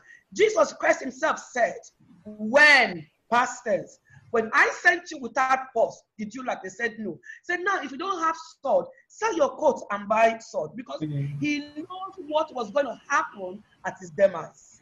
So this thing really dealt with us so much that we need to really, really pray and ask God to help us, because he's doing us serious damage. Praise God. Amen. Amen.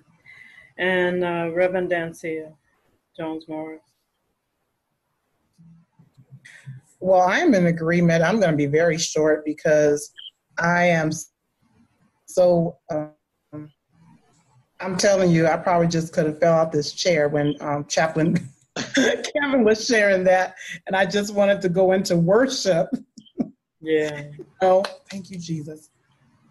On that, because I do partake daily, especially during these times. I partake daily. I always want to remember everything Jesus Christ has done for me. And if I could tell my story one day, I would. I wanted to yield my time to everyone else, because I feel like I'm not well versed on this particular question. But what I do agree with is the thing that I was thinking about was how often we partake in communion. And I can tell you, it has been, even in this time and day, I've been criticized for taking it daily. And it's interesting, because I thought the word said for as often, and it doesn't say daily or monthly on the first Sunday, which was, the tradition that I grew up under. And I couldn't understand this as a child. My mother actually helped me years ago. And she said, it doesn't matter, just whenever you do it. And so I'm excited because my mother had the Spirit of God, as Dr. Sunny has been talking about all these years. My mother is an awesome woman of God. And she's still coming to the knowledge of a lot of different things. But she would say, I don't care when you do it, but when you do it, understand why you're doing it and be thankful to God when you're doing it. Yeah. And she said, and have the right spirit when you're doing it. And so that was the thing that came to my mind for years as a child.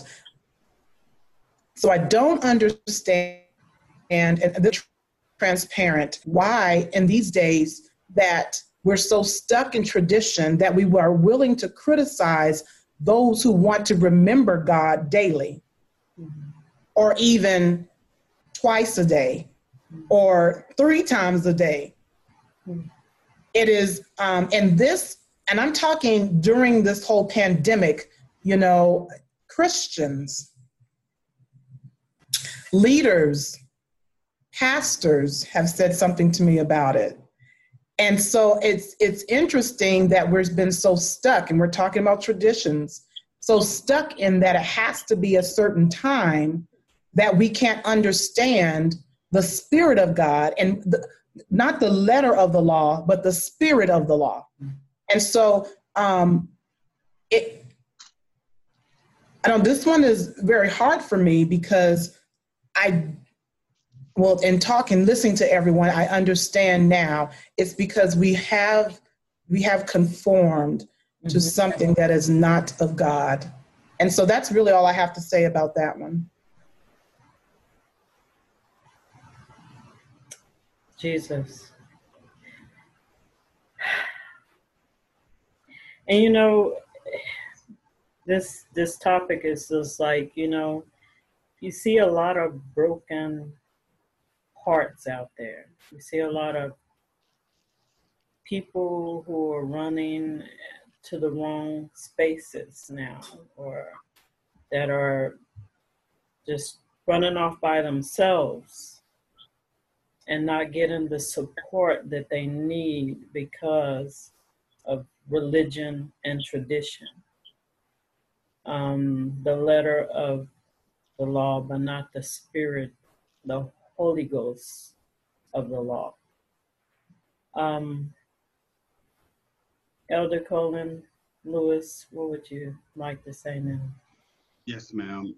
As it relates to how things are performed today, as it was during the times of the Bible, this is how much of an understanding that I have of communion. We were talking about that. If I'm sick in any kind of way, my first thought is to get communion. It is not to go take medication. It is not to go to a doctor or to an emergency room. I'm not crazy enough to say that I believe that if something were drastically wrong with me, that I would not go to the doctors. But that's just how much I have faith in the healing power of his body and his blood. And I understand that that is just simply like a type and shadow. But it was also a type and shadow for those in the Old Testament when they would kill the lamb and pour the blood over the doorpost. It was really just another type and shadow for them. So to me, when you say what religious acts are performed in the church today that were not in the Bible, I think one of the main things that we've missed out on is honoring the feast of God. And I'm not saying that you have to honor the feast in order to be saved. It has nothing to do with that. But it is just like we were talking about with communion, which is a part of Passover. I believe that the other 6 feasts are just as important, because what it does also is keep you in remembrance of what Christ did for us when he came. The Feast of Unleavened Bread, which is a remembrance of how they had to leave Egypt in such a hurry that they didn't have time for the cakes to arrive. So for those 7 days, we go without any leaven that we partake in. We don't have any bread or anything of that nature. When you talk about first fruits, all of these things is when Yeshua came out the ground, when he rose again. So when you understand those feasts that are in Leviticus 23, it really is just another way for you to add to your faith. It's not to say that these things must be done or has to be done, but when we ask the question, what would Jesus do? We clearly see in the New Testament that he honored the feast days. Right. So that's why I continue to do so. It's not to make me any better, any worse, but it is just for me to constantly keep my mind. It's like it says in Isaiah 26, he will keep you in perfect peace if you keep your mind stayed on him. And me honoring the feast days, and I believe if others were to really even just, I look at them as rehearsals so that when he comes back, because I really believe that when he comes back, we're going to do all of these things. Remember when he said, I won't drink of this cup again until I return. So that's the reason why I believe that we've stopped rehearsing the feast days. And I think that has really turned us to a way that we come into traditions, as they were saying, you do communion one, or, you know, it just crossed your mind one day. You haven't done it in 6 months and then you decide to do it. So I would say that that would be one of the things that I think that collectively as a body, we could go back to doing. And I think that would even draw us even more closer to him. Amen. And I want to make a point here based on what you're saying. Jesus followed the Passover. It says as it was customary, and Paul did. The rest of the apostles did. So he never did say take it away. You know, he did actually do it, and we're all followers of Jesus Christ. So that's what I want to point out. So there were traditions of men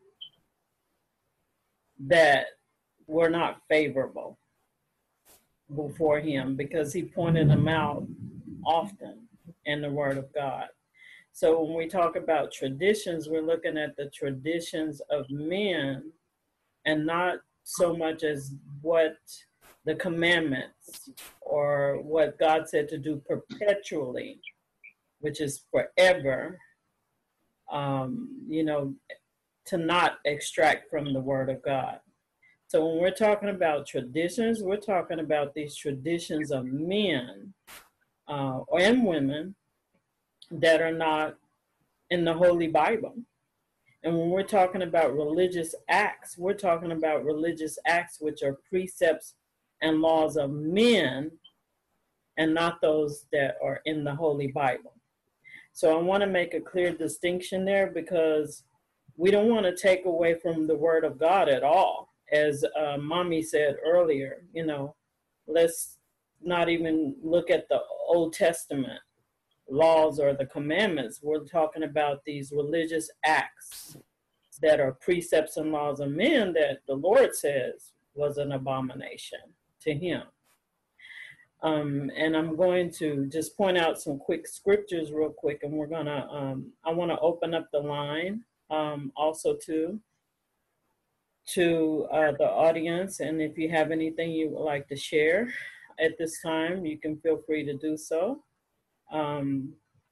Is there anyone that, if you have something you would like to share, anything you would like to say, feel free to, if you want to chat it, feel free to do so. You're welcome to do that. And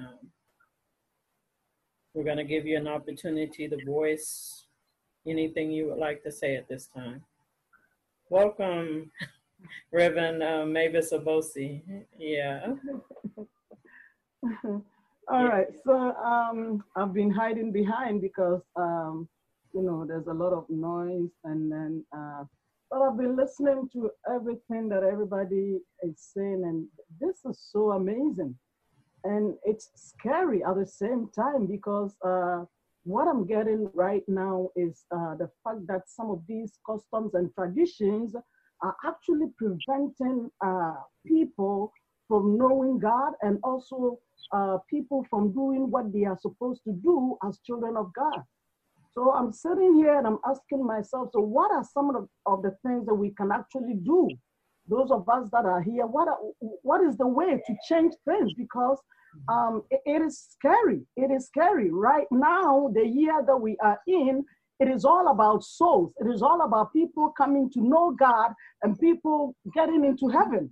And if all these traditions and customs are preventing people from coming to know Christ and coming to have a good relationship with Christ, for example, like you go to church and if you are not dressed a certain way, you are not welcome. People feel like they don't belong to the church anymore. And we are losing souls. We are losing souls. So what can we do? I wish there were like 1,000 people on the conference right now so that we can start doing something right now, 2020. Jesus needs souls and change things that people will be comfortable to come, you know, to embrace Jesus, to just really love God, with no restrictions, because it's all about souls at this point. It's all about souls. Amen. So what are some of the things that we can do? We are only 10 people here in our own small ways. What are some of the things that we can do to change some of these things?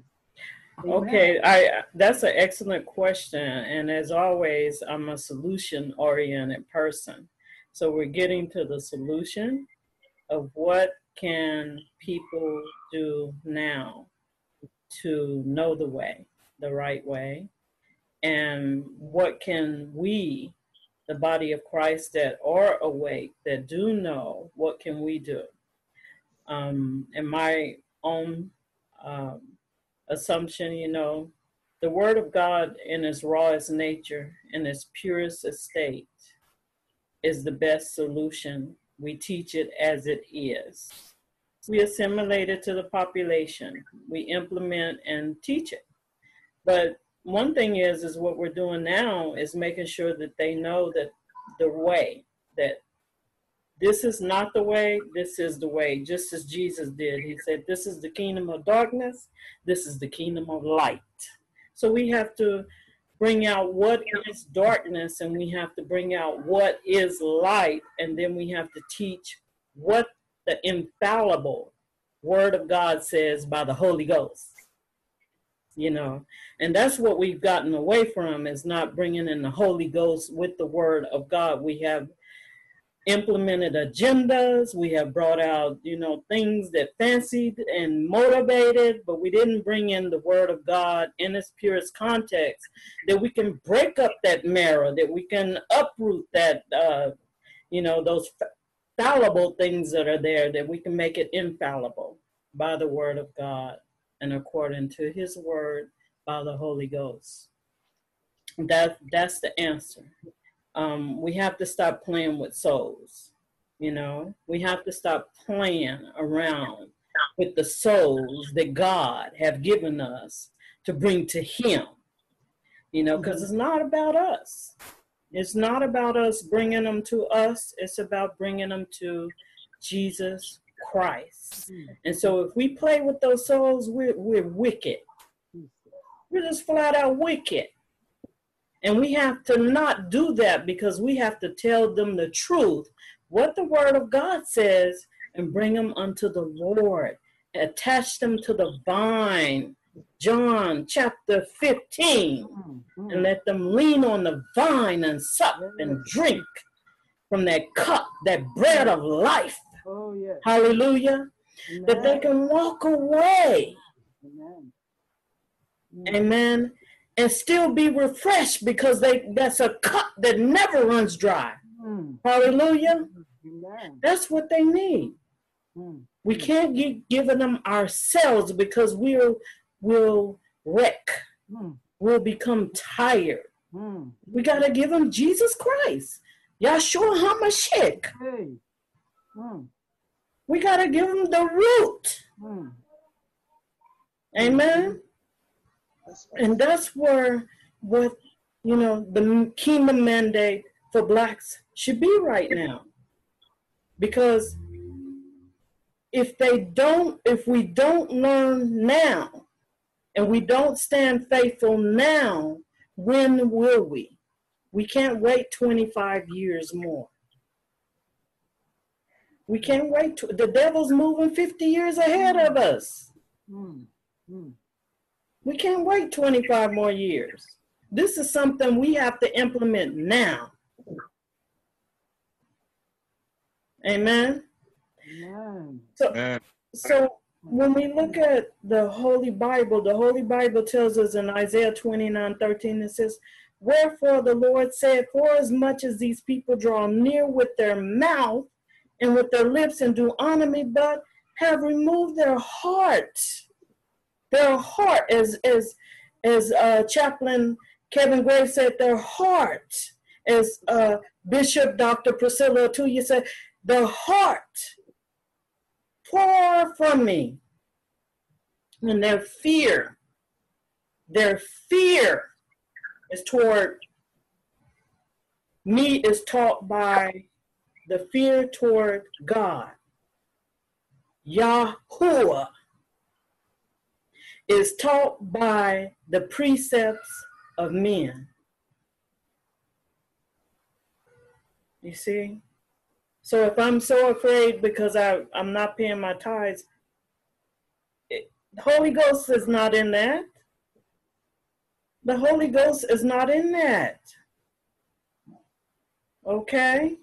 So we have to go back to the truth because, you know, in Hebrews chapter 12, Jesus paid it all. He has paid it all. Hallelujah. Amen. So stop playing with them hearts out there. Stop playing with the souls.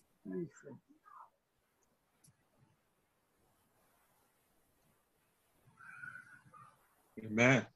Amen. I stop right there. We have. Can I just add quickly? Yes, go ahead. For 3 minutes. Please. Now, if you turn to the book of First Timothy, chapter 1, verse 2, he said,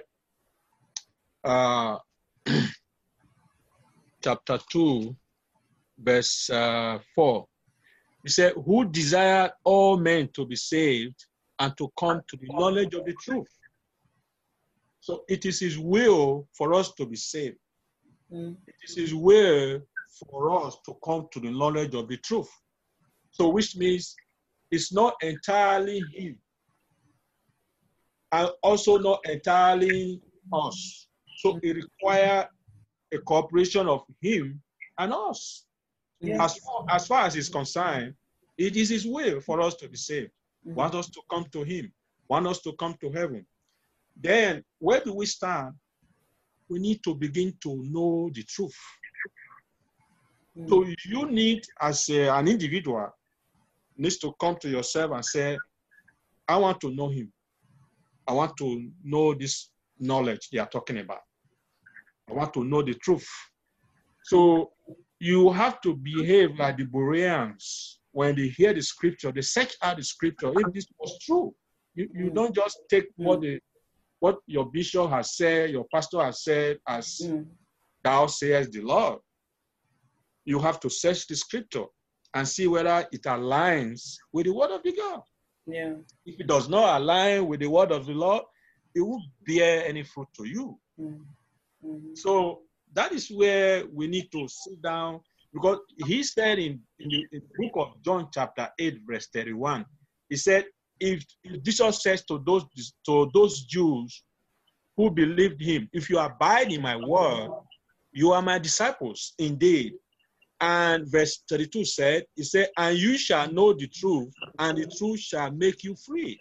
We all need freedom. We all want peace. So if you know the truth, you have peace. And the truth shall set you free. And the truth shall set you free. Thank you. And Dr. Gannon? Yes, go ahead, please. Wow. I want to go back to what you said.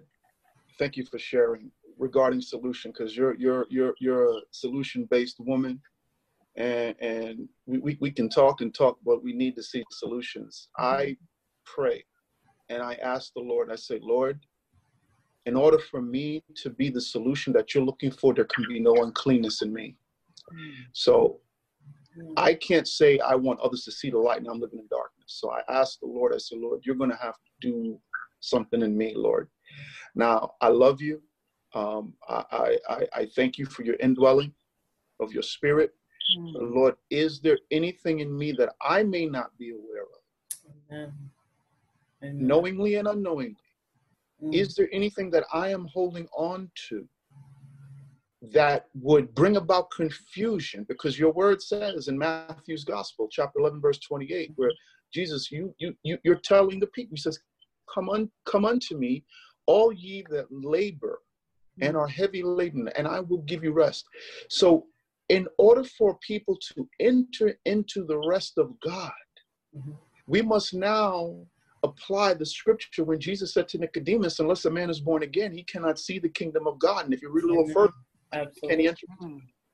So it is my prayer that in this season of shut-in, in this season of Zoom calls and Facebook, that, Lord, you're using this time to purge your people, to lay down every obstacle, to lay down every ritual, every tradition, even generational curses that we may or may not be aware of. Anything that is hidden, that has my destiny. Because I seem to want to, it seems like I take one step forward, 2 steps back, 2 steps forward, 3 steps back, and I can't seem to get it together. Lord, is there anything in the spirit realm that is holding me back from fulfilling my destiny? Because, Lord, I want to serve you. Yeah. And I want to serve you in spirit and in truth. And when I'm out here, I don't want people saying, I don't like his spirit. I don't like her. There's something wrong. I don't want confusion in the kingdom of God. So we must, again, purge ourselves and fast and pray and ask God, Lord, am I ready to be sent out? Or are you saying, tarry in Jerusalem for a little longer? You're not ready to be sent out yet. Tarry a little bit longer in Jerusalem until you are endued with power from on high. So, Lord, if this is a time where you are telling your people to sit down and get it together, then, Lord, if I'm one of those individuals, I will sit down and I will get it together and I will ask for your instructions before you send me out. I beg you. Yes. Amen. Yes. And I just want to say something else in closing. I just want to salute the forerunners. I want to salute the individuals of the early church, like the John Wycliffes and the Jan Huses and the Martin Luthers. Those individuals, why them? These are individuals that were not afraid to challenge authority and possibly even put their life on the line doing it. In fact, John Hus did. Yeah. So, are we willing to die for Christ's name's sake? I think it was Bishop Otuya that mentioned people coming into the church with machetes and guns and things like that. I'm going to be very honest with you. If someone came into my church with a gun or machete, I don't know what my reaction would be. So I can't say, I wouldn't tolerate. I say, Lord, I pray that I would stand honorably, and if that is to be my last thing on earth, Lord, absent from the body and present with the Lord.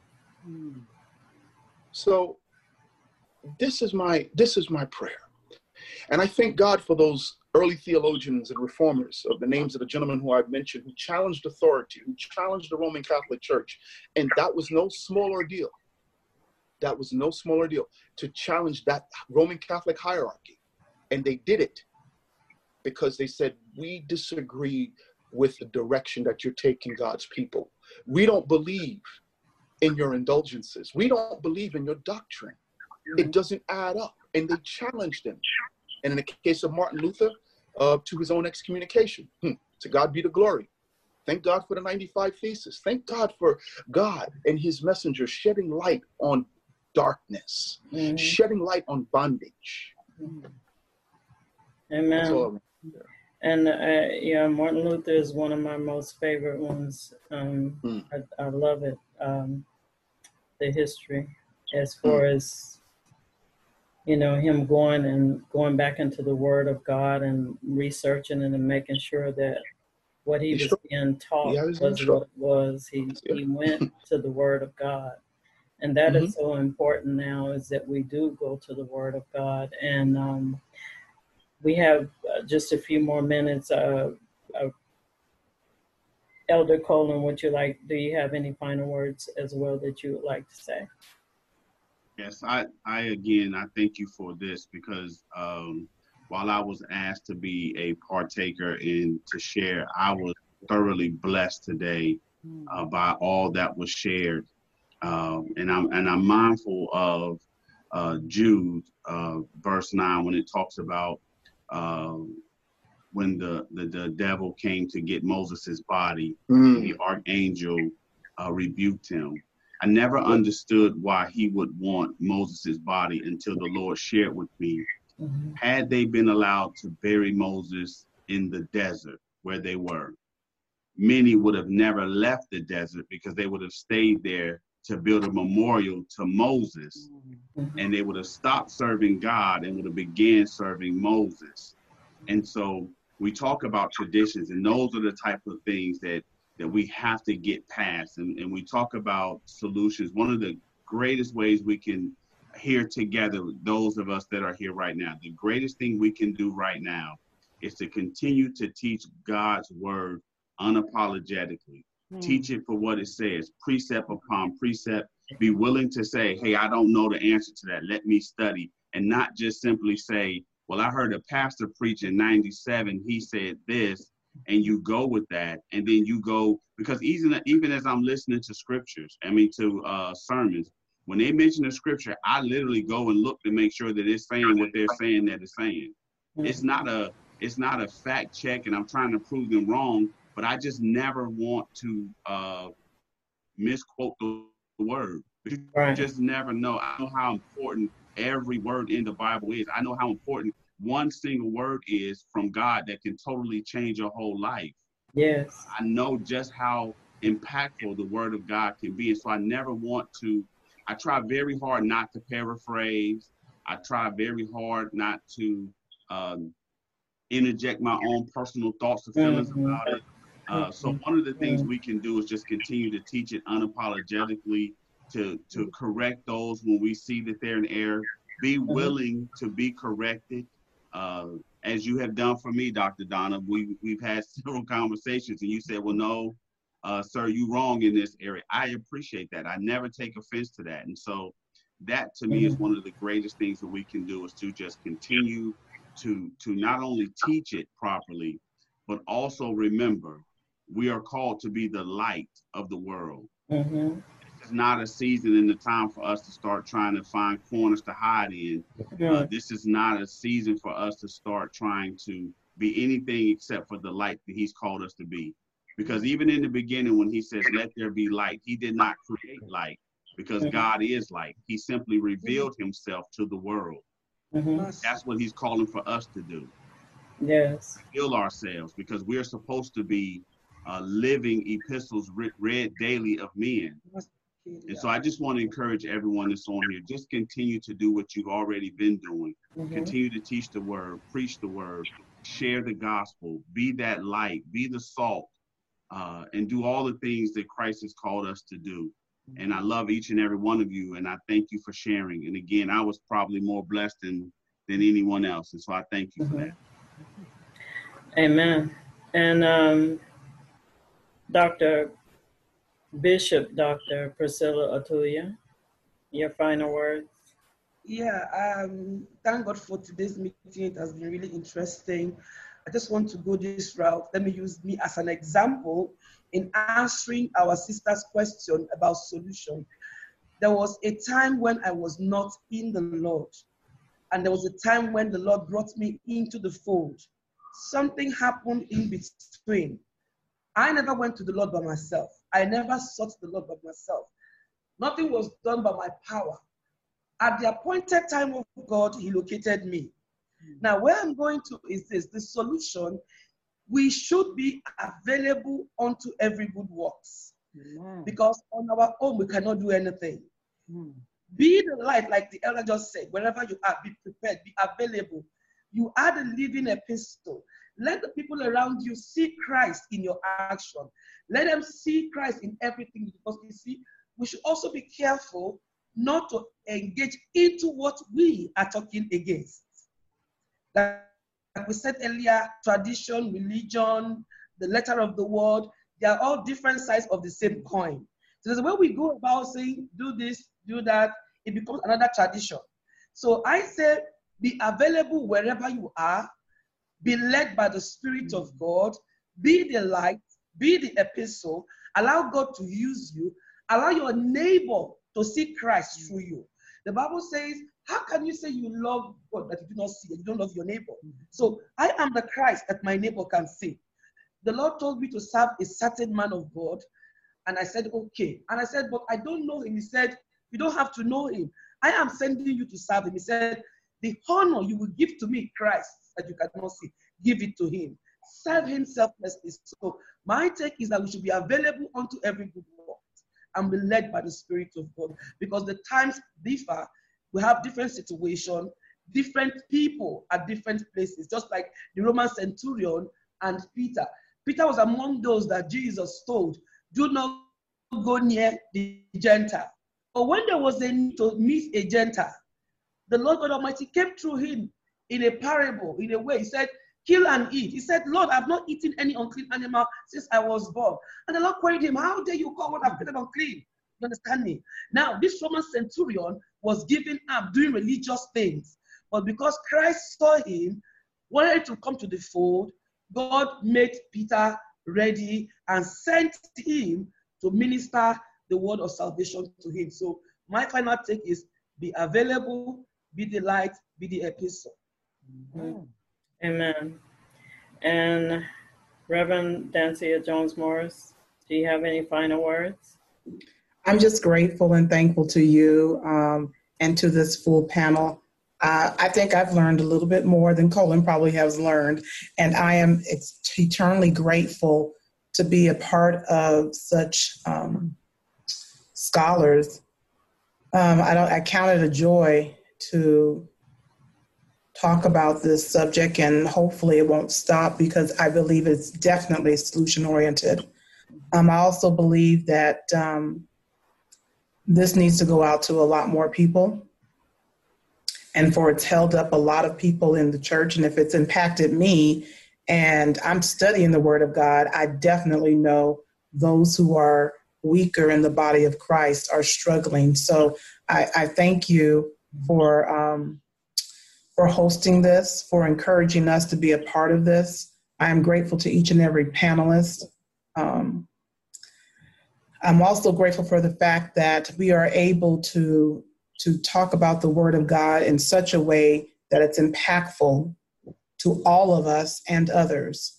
And it's incredibly important to hear from the men and women of God, and to put it so plainly, and be ashamed of it, and say it in a way that we can convict the hearts and minds of men. So I'm excited about what God is going to Thank you, Jesus. What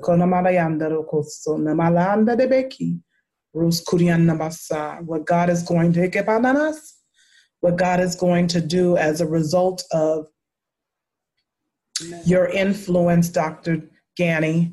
I will say this, everything that you're doing, it is storing up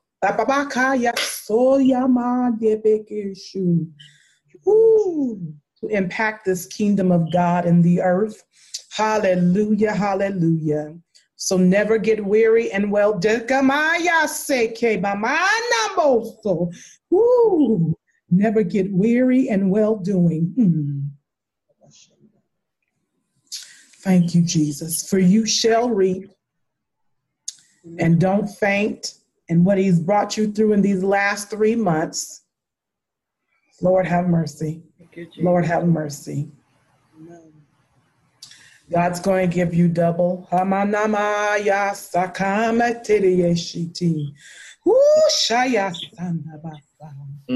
Lord Jesus. Many do not know what you've gone through, but I'll tell you this, because he's allowed you. Because he's allowed you to breathe again. Because he's allowed you to breathe again. You will breathe into the lives of many women, boys, and girls.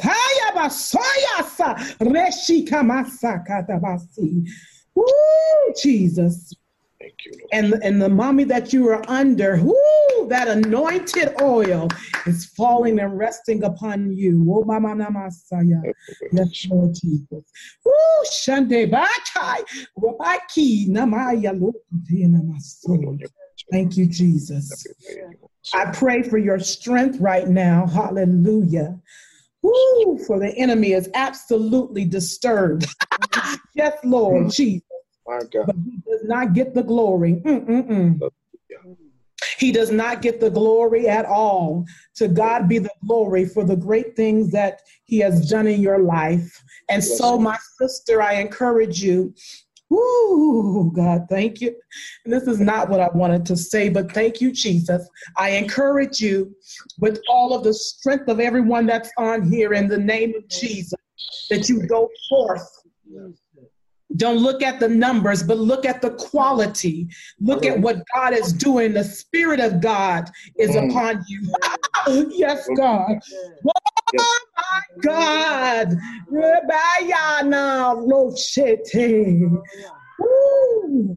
And the legacy of your name, he's making great. Thank you, Jesus. Hallelujah.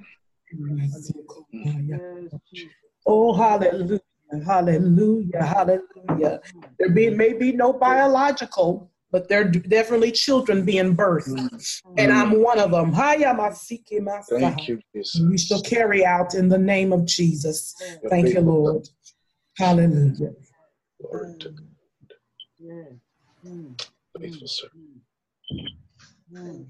Faithfulness to your kingdom. Thank you, Lord.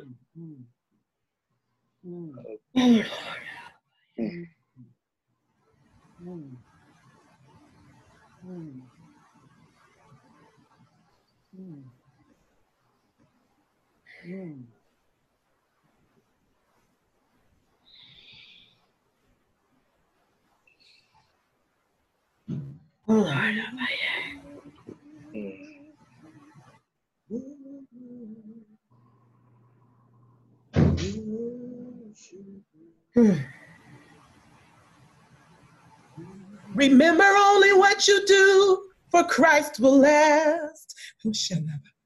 Remember only what you do, for Christ will last. Only what you do for him will be counted in the end.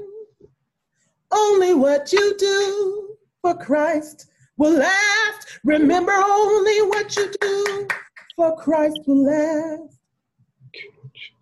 Remember only what you do, for Christ will last. Only what you do for him, woo, Jesus, will be counted in the end.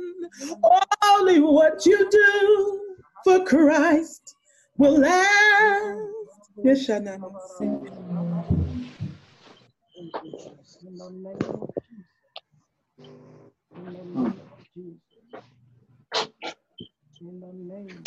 you, Lord Jesus.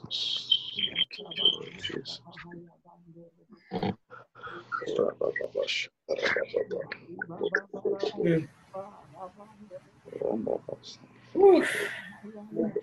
Send your fire. Send your fire. Send your fire. Consuming fire. Consuming fire. Angels of strength and ministry, Lord. Send them. That wasn't nothing but God. And I thank God for her obedience, because only God knows. Thank you, Jesus. Only God knows. Thank you. Hallelujah. And talking about breath to breathe, only he can give it. Hallelujah. Hallelujah. Jesus.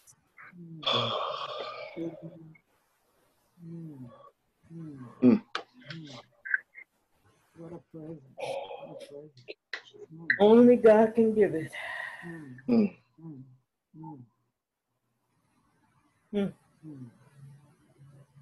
Jesus.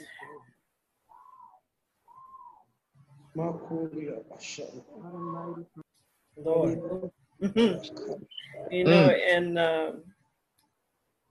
Elder Colin Lewis, when you said earlier about, you know, not going to the hospital, hey,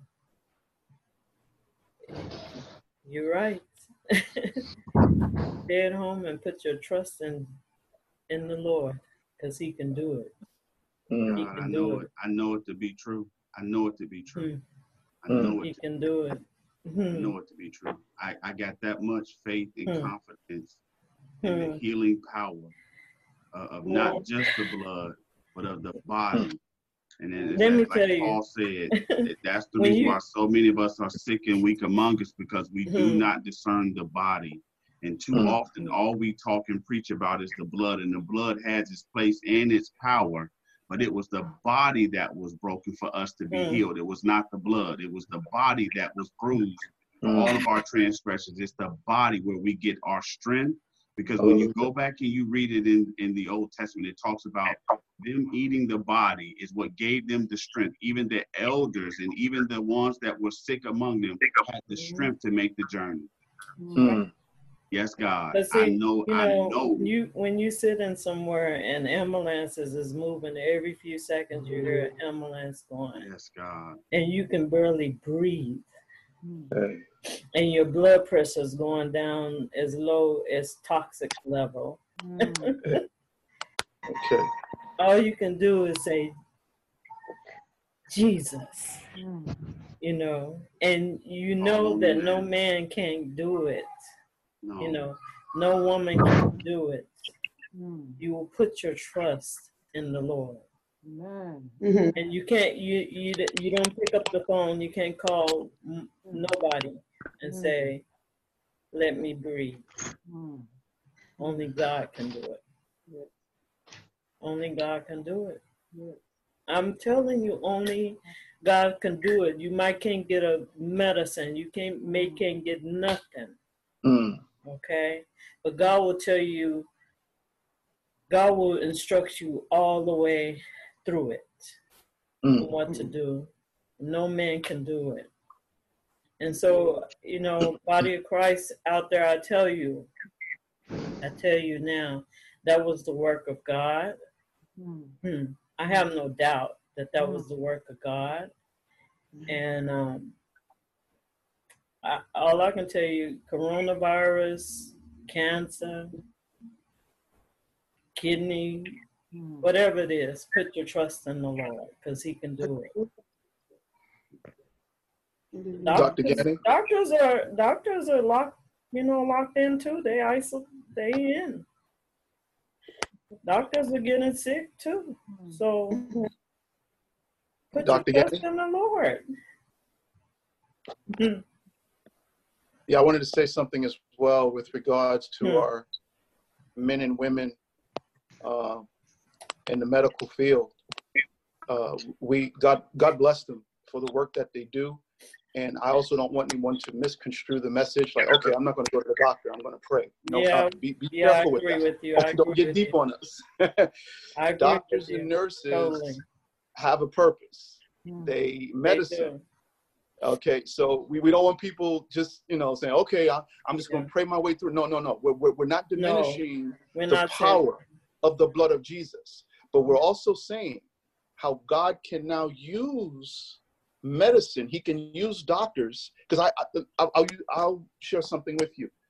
There have been people who have gone to the doctor, and I'm sure there's many testimonies, maybe even some people who are listening. And you go to the doctor, and the doctor said, we can't find nothing wrong with you. And but you know there's something wrong. So what do? You keep going to that doctor. You keep going to the hospital. And then you say that, I just keep going back, and they keep telling me that everything is normal. So now, if my problem isn't natural, then maybe it's supernatural. So God will use doctors and nurses for His glory and for healing. And He will also use it as a process of elimination to say, my brother, my anointed, my son, my daughter, your problem is not natural. You are under spiritual attack right now. and you need deliverance. So we use the doctors and nurses to rule out any sort of physical condition that we may be going through. And we say, okay, I see what you're doing, devil. You're trying to get me to run back and forth to the hospital to the point where them doctors become frustrated with me coming, running back and forth. And they say, you know what? You need to go to that psych unit just down the hall there. Maybe they can help you. So now you're crazy. But you know what? God says, no, you're not crazy. You're under attack. So we thank God for, well, do we thank God for sickness? I don't know who wants to be sick, but Lord, when I said yes to you, that means I said yes to danger. That means I said yes to the fact that you're going to break me. I said yes to persecution. I said yes to even death. So I know I'm going to be afflicted. I know there's going to be a thorn in my flesh. And we just have to get to a point in our walk where we just say, Lord, naked I came from my mother's womb, and naked I shall return. I am going to trust you in my infirmity. I'm going to trust you in my distress. I'm going to trust you in the midst of my sickness. This is not easy. This is not easy. I'm not going to pretend that this is easy. This is not easy. But when we get to that place called sick and tired, as my former senior pastor said, Pastor David Wilkerson, God bless him in his ministry. When you get to that place called sick and tired, that's where God can now begin to do his best work. Oh, yeah. That's but, you know, right now, the way we also have to look at it is that I want to say this, and I'm not discrediting anything, but what I'm learning is God is through the lesson, what I learned through what I went through myself is that the Lord is showing us that he has power on high, is greater than anything on this earth. Amen. Then we can trust it. That's what the Lord was showing me. And I'm saying that let him meet you where your faith is, where your faith level is, because not everybody is at that faith level. And I want to say that if you are at any point struggling in that area, it's a time for you to get to know him and trust him. That's what I want to say, because this is the time to know that without your Bible, that you trust him, and that word is written in your heart and in your mind, that wherever you are, if you're out in the desert and you don't have access to, as many people have done, they went out to places they couldn't get back to a doctor.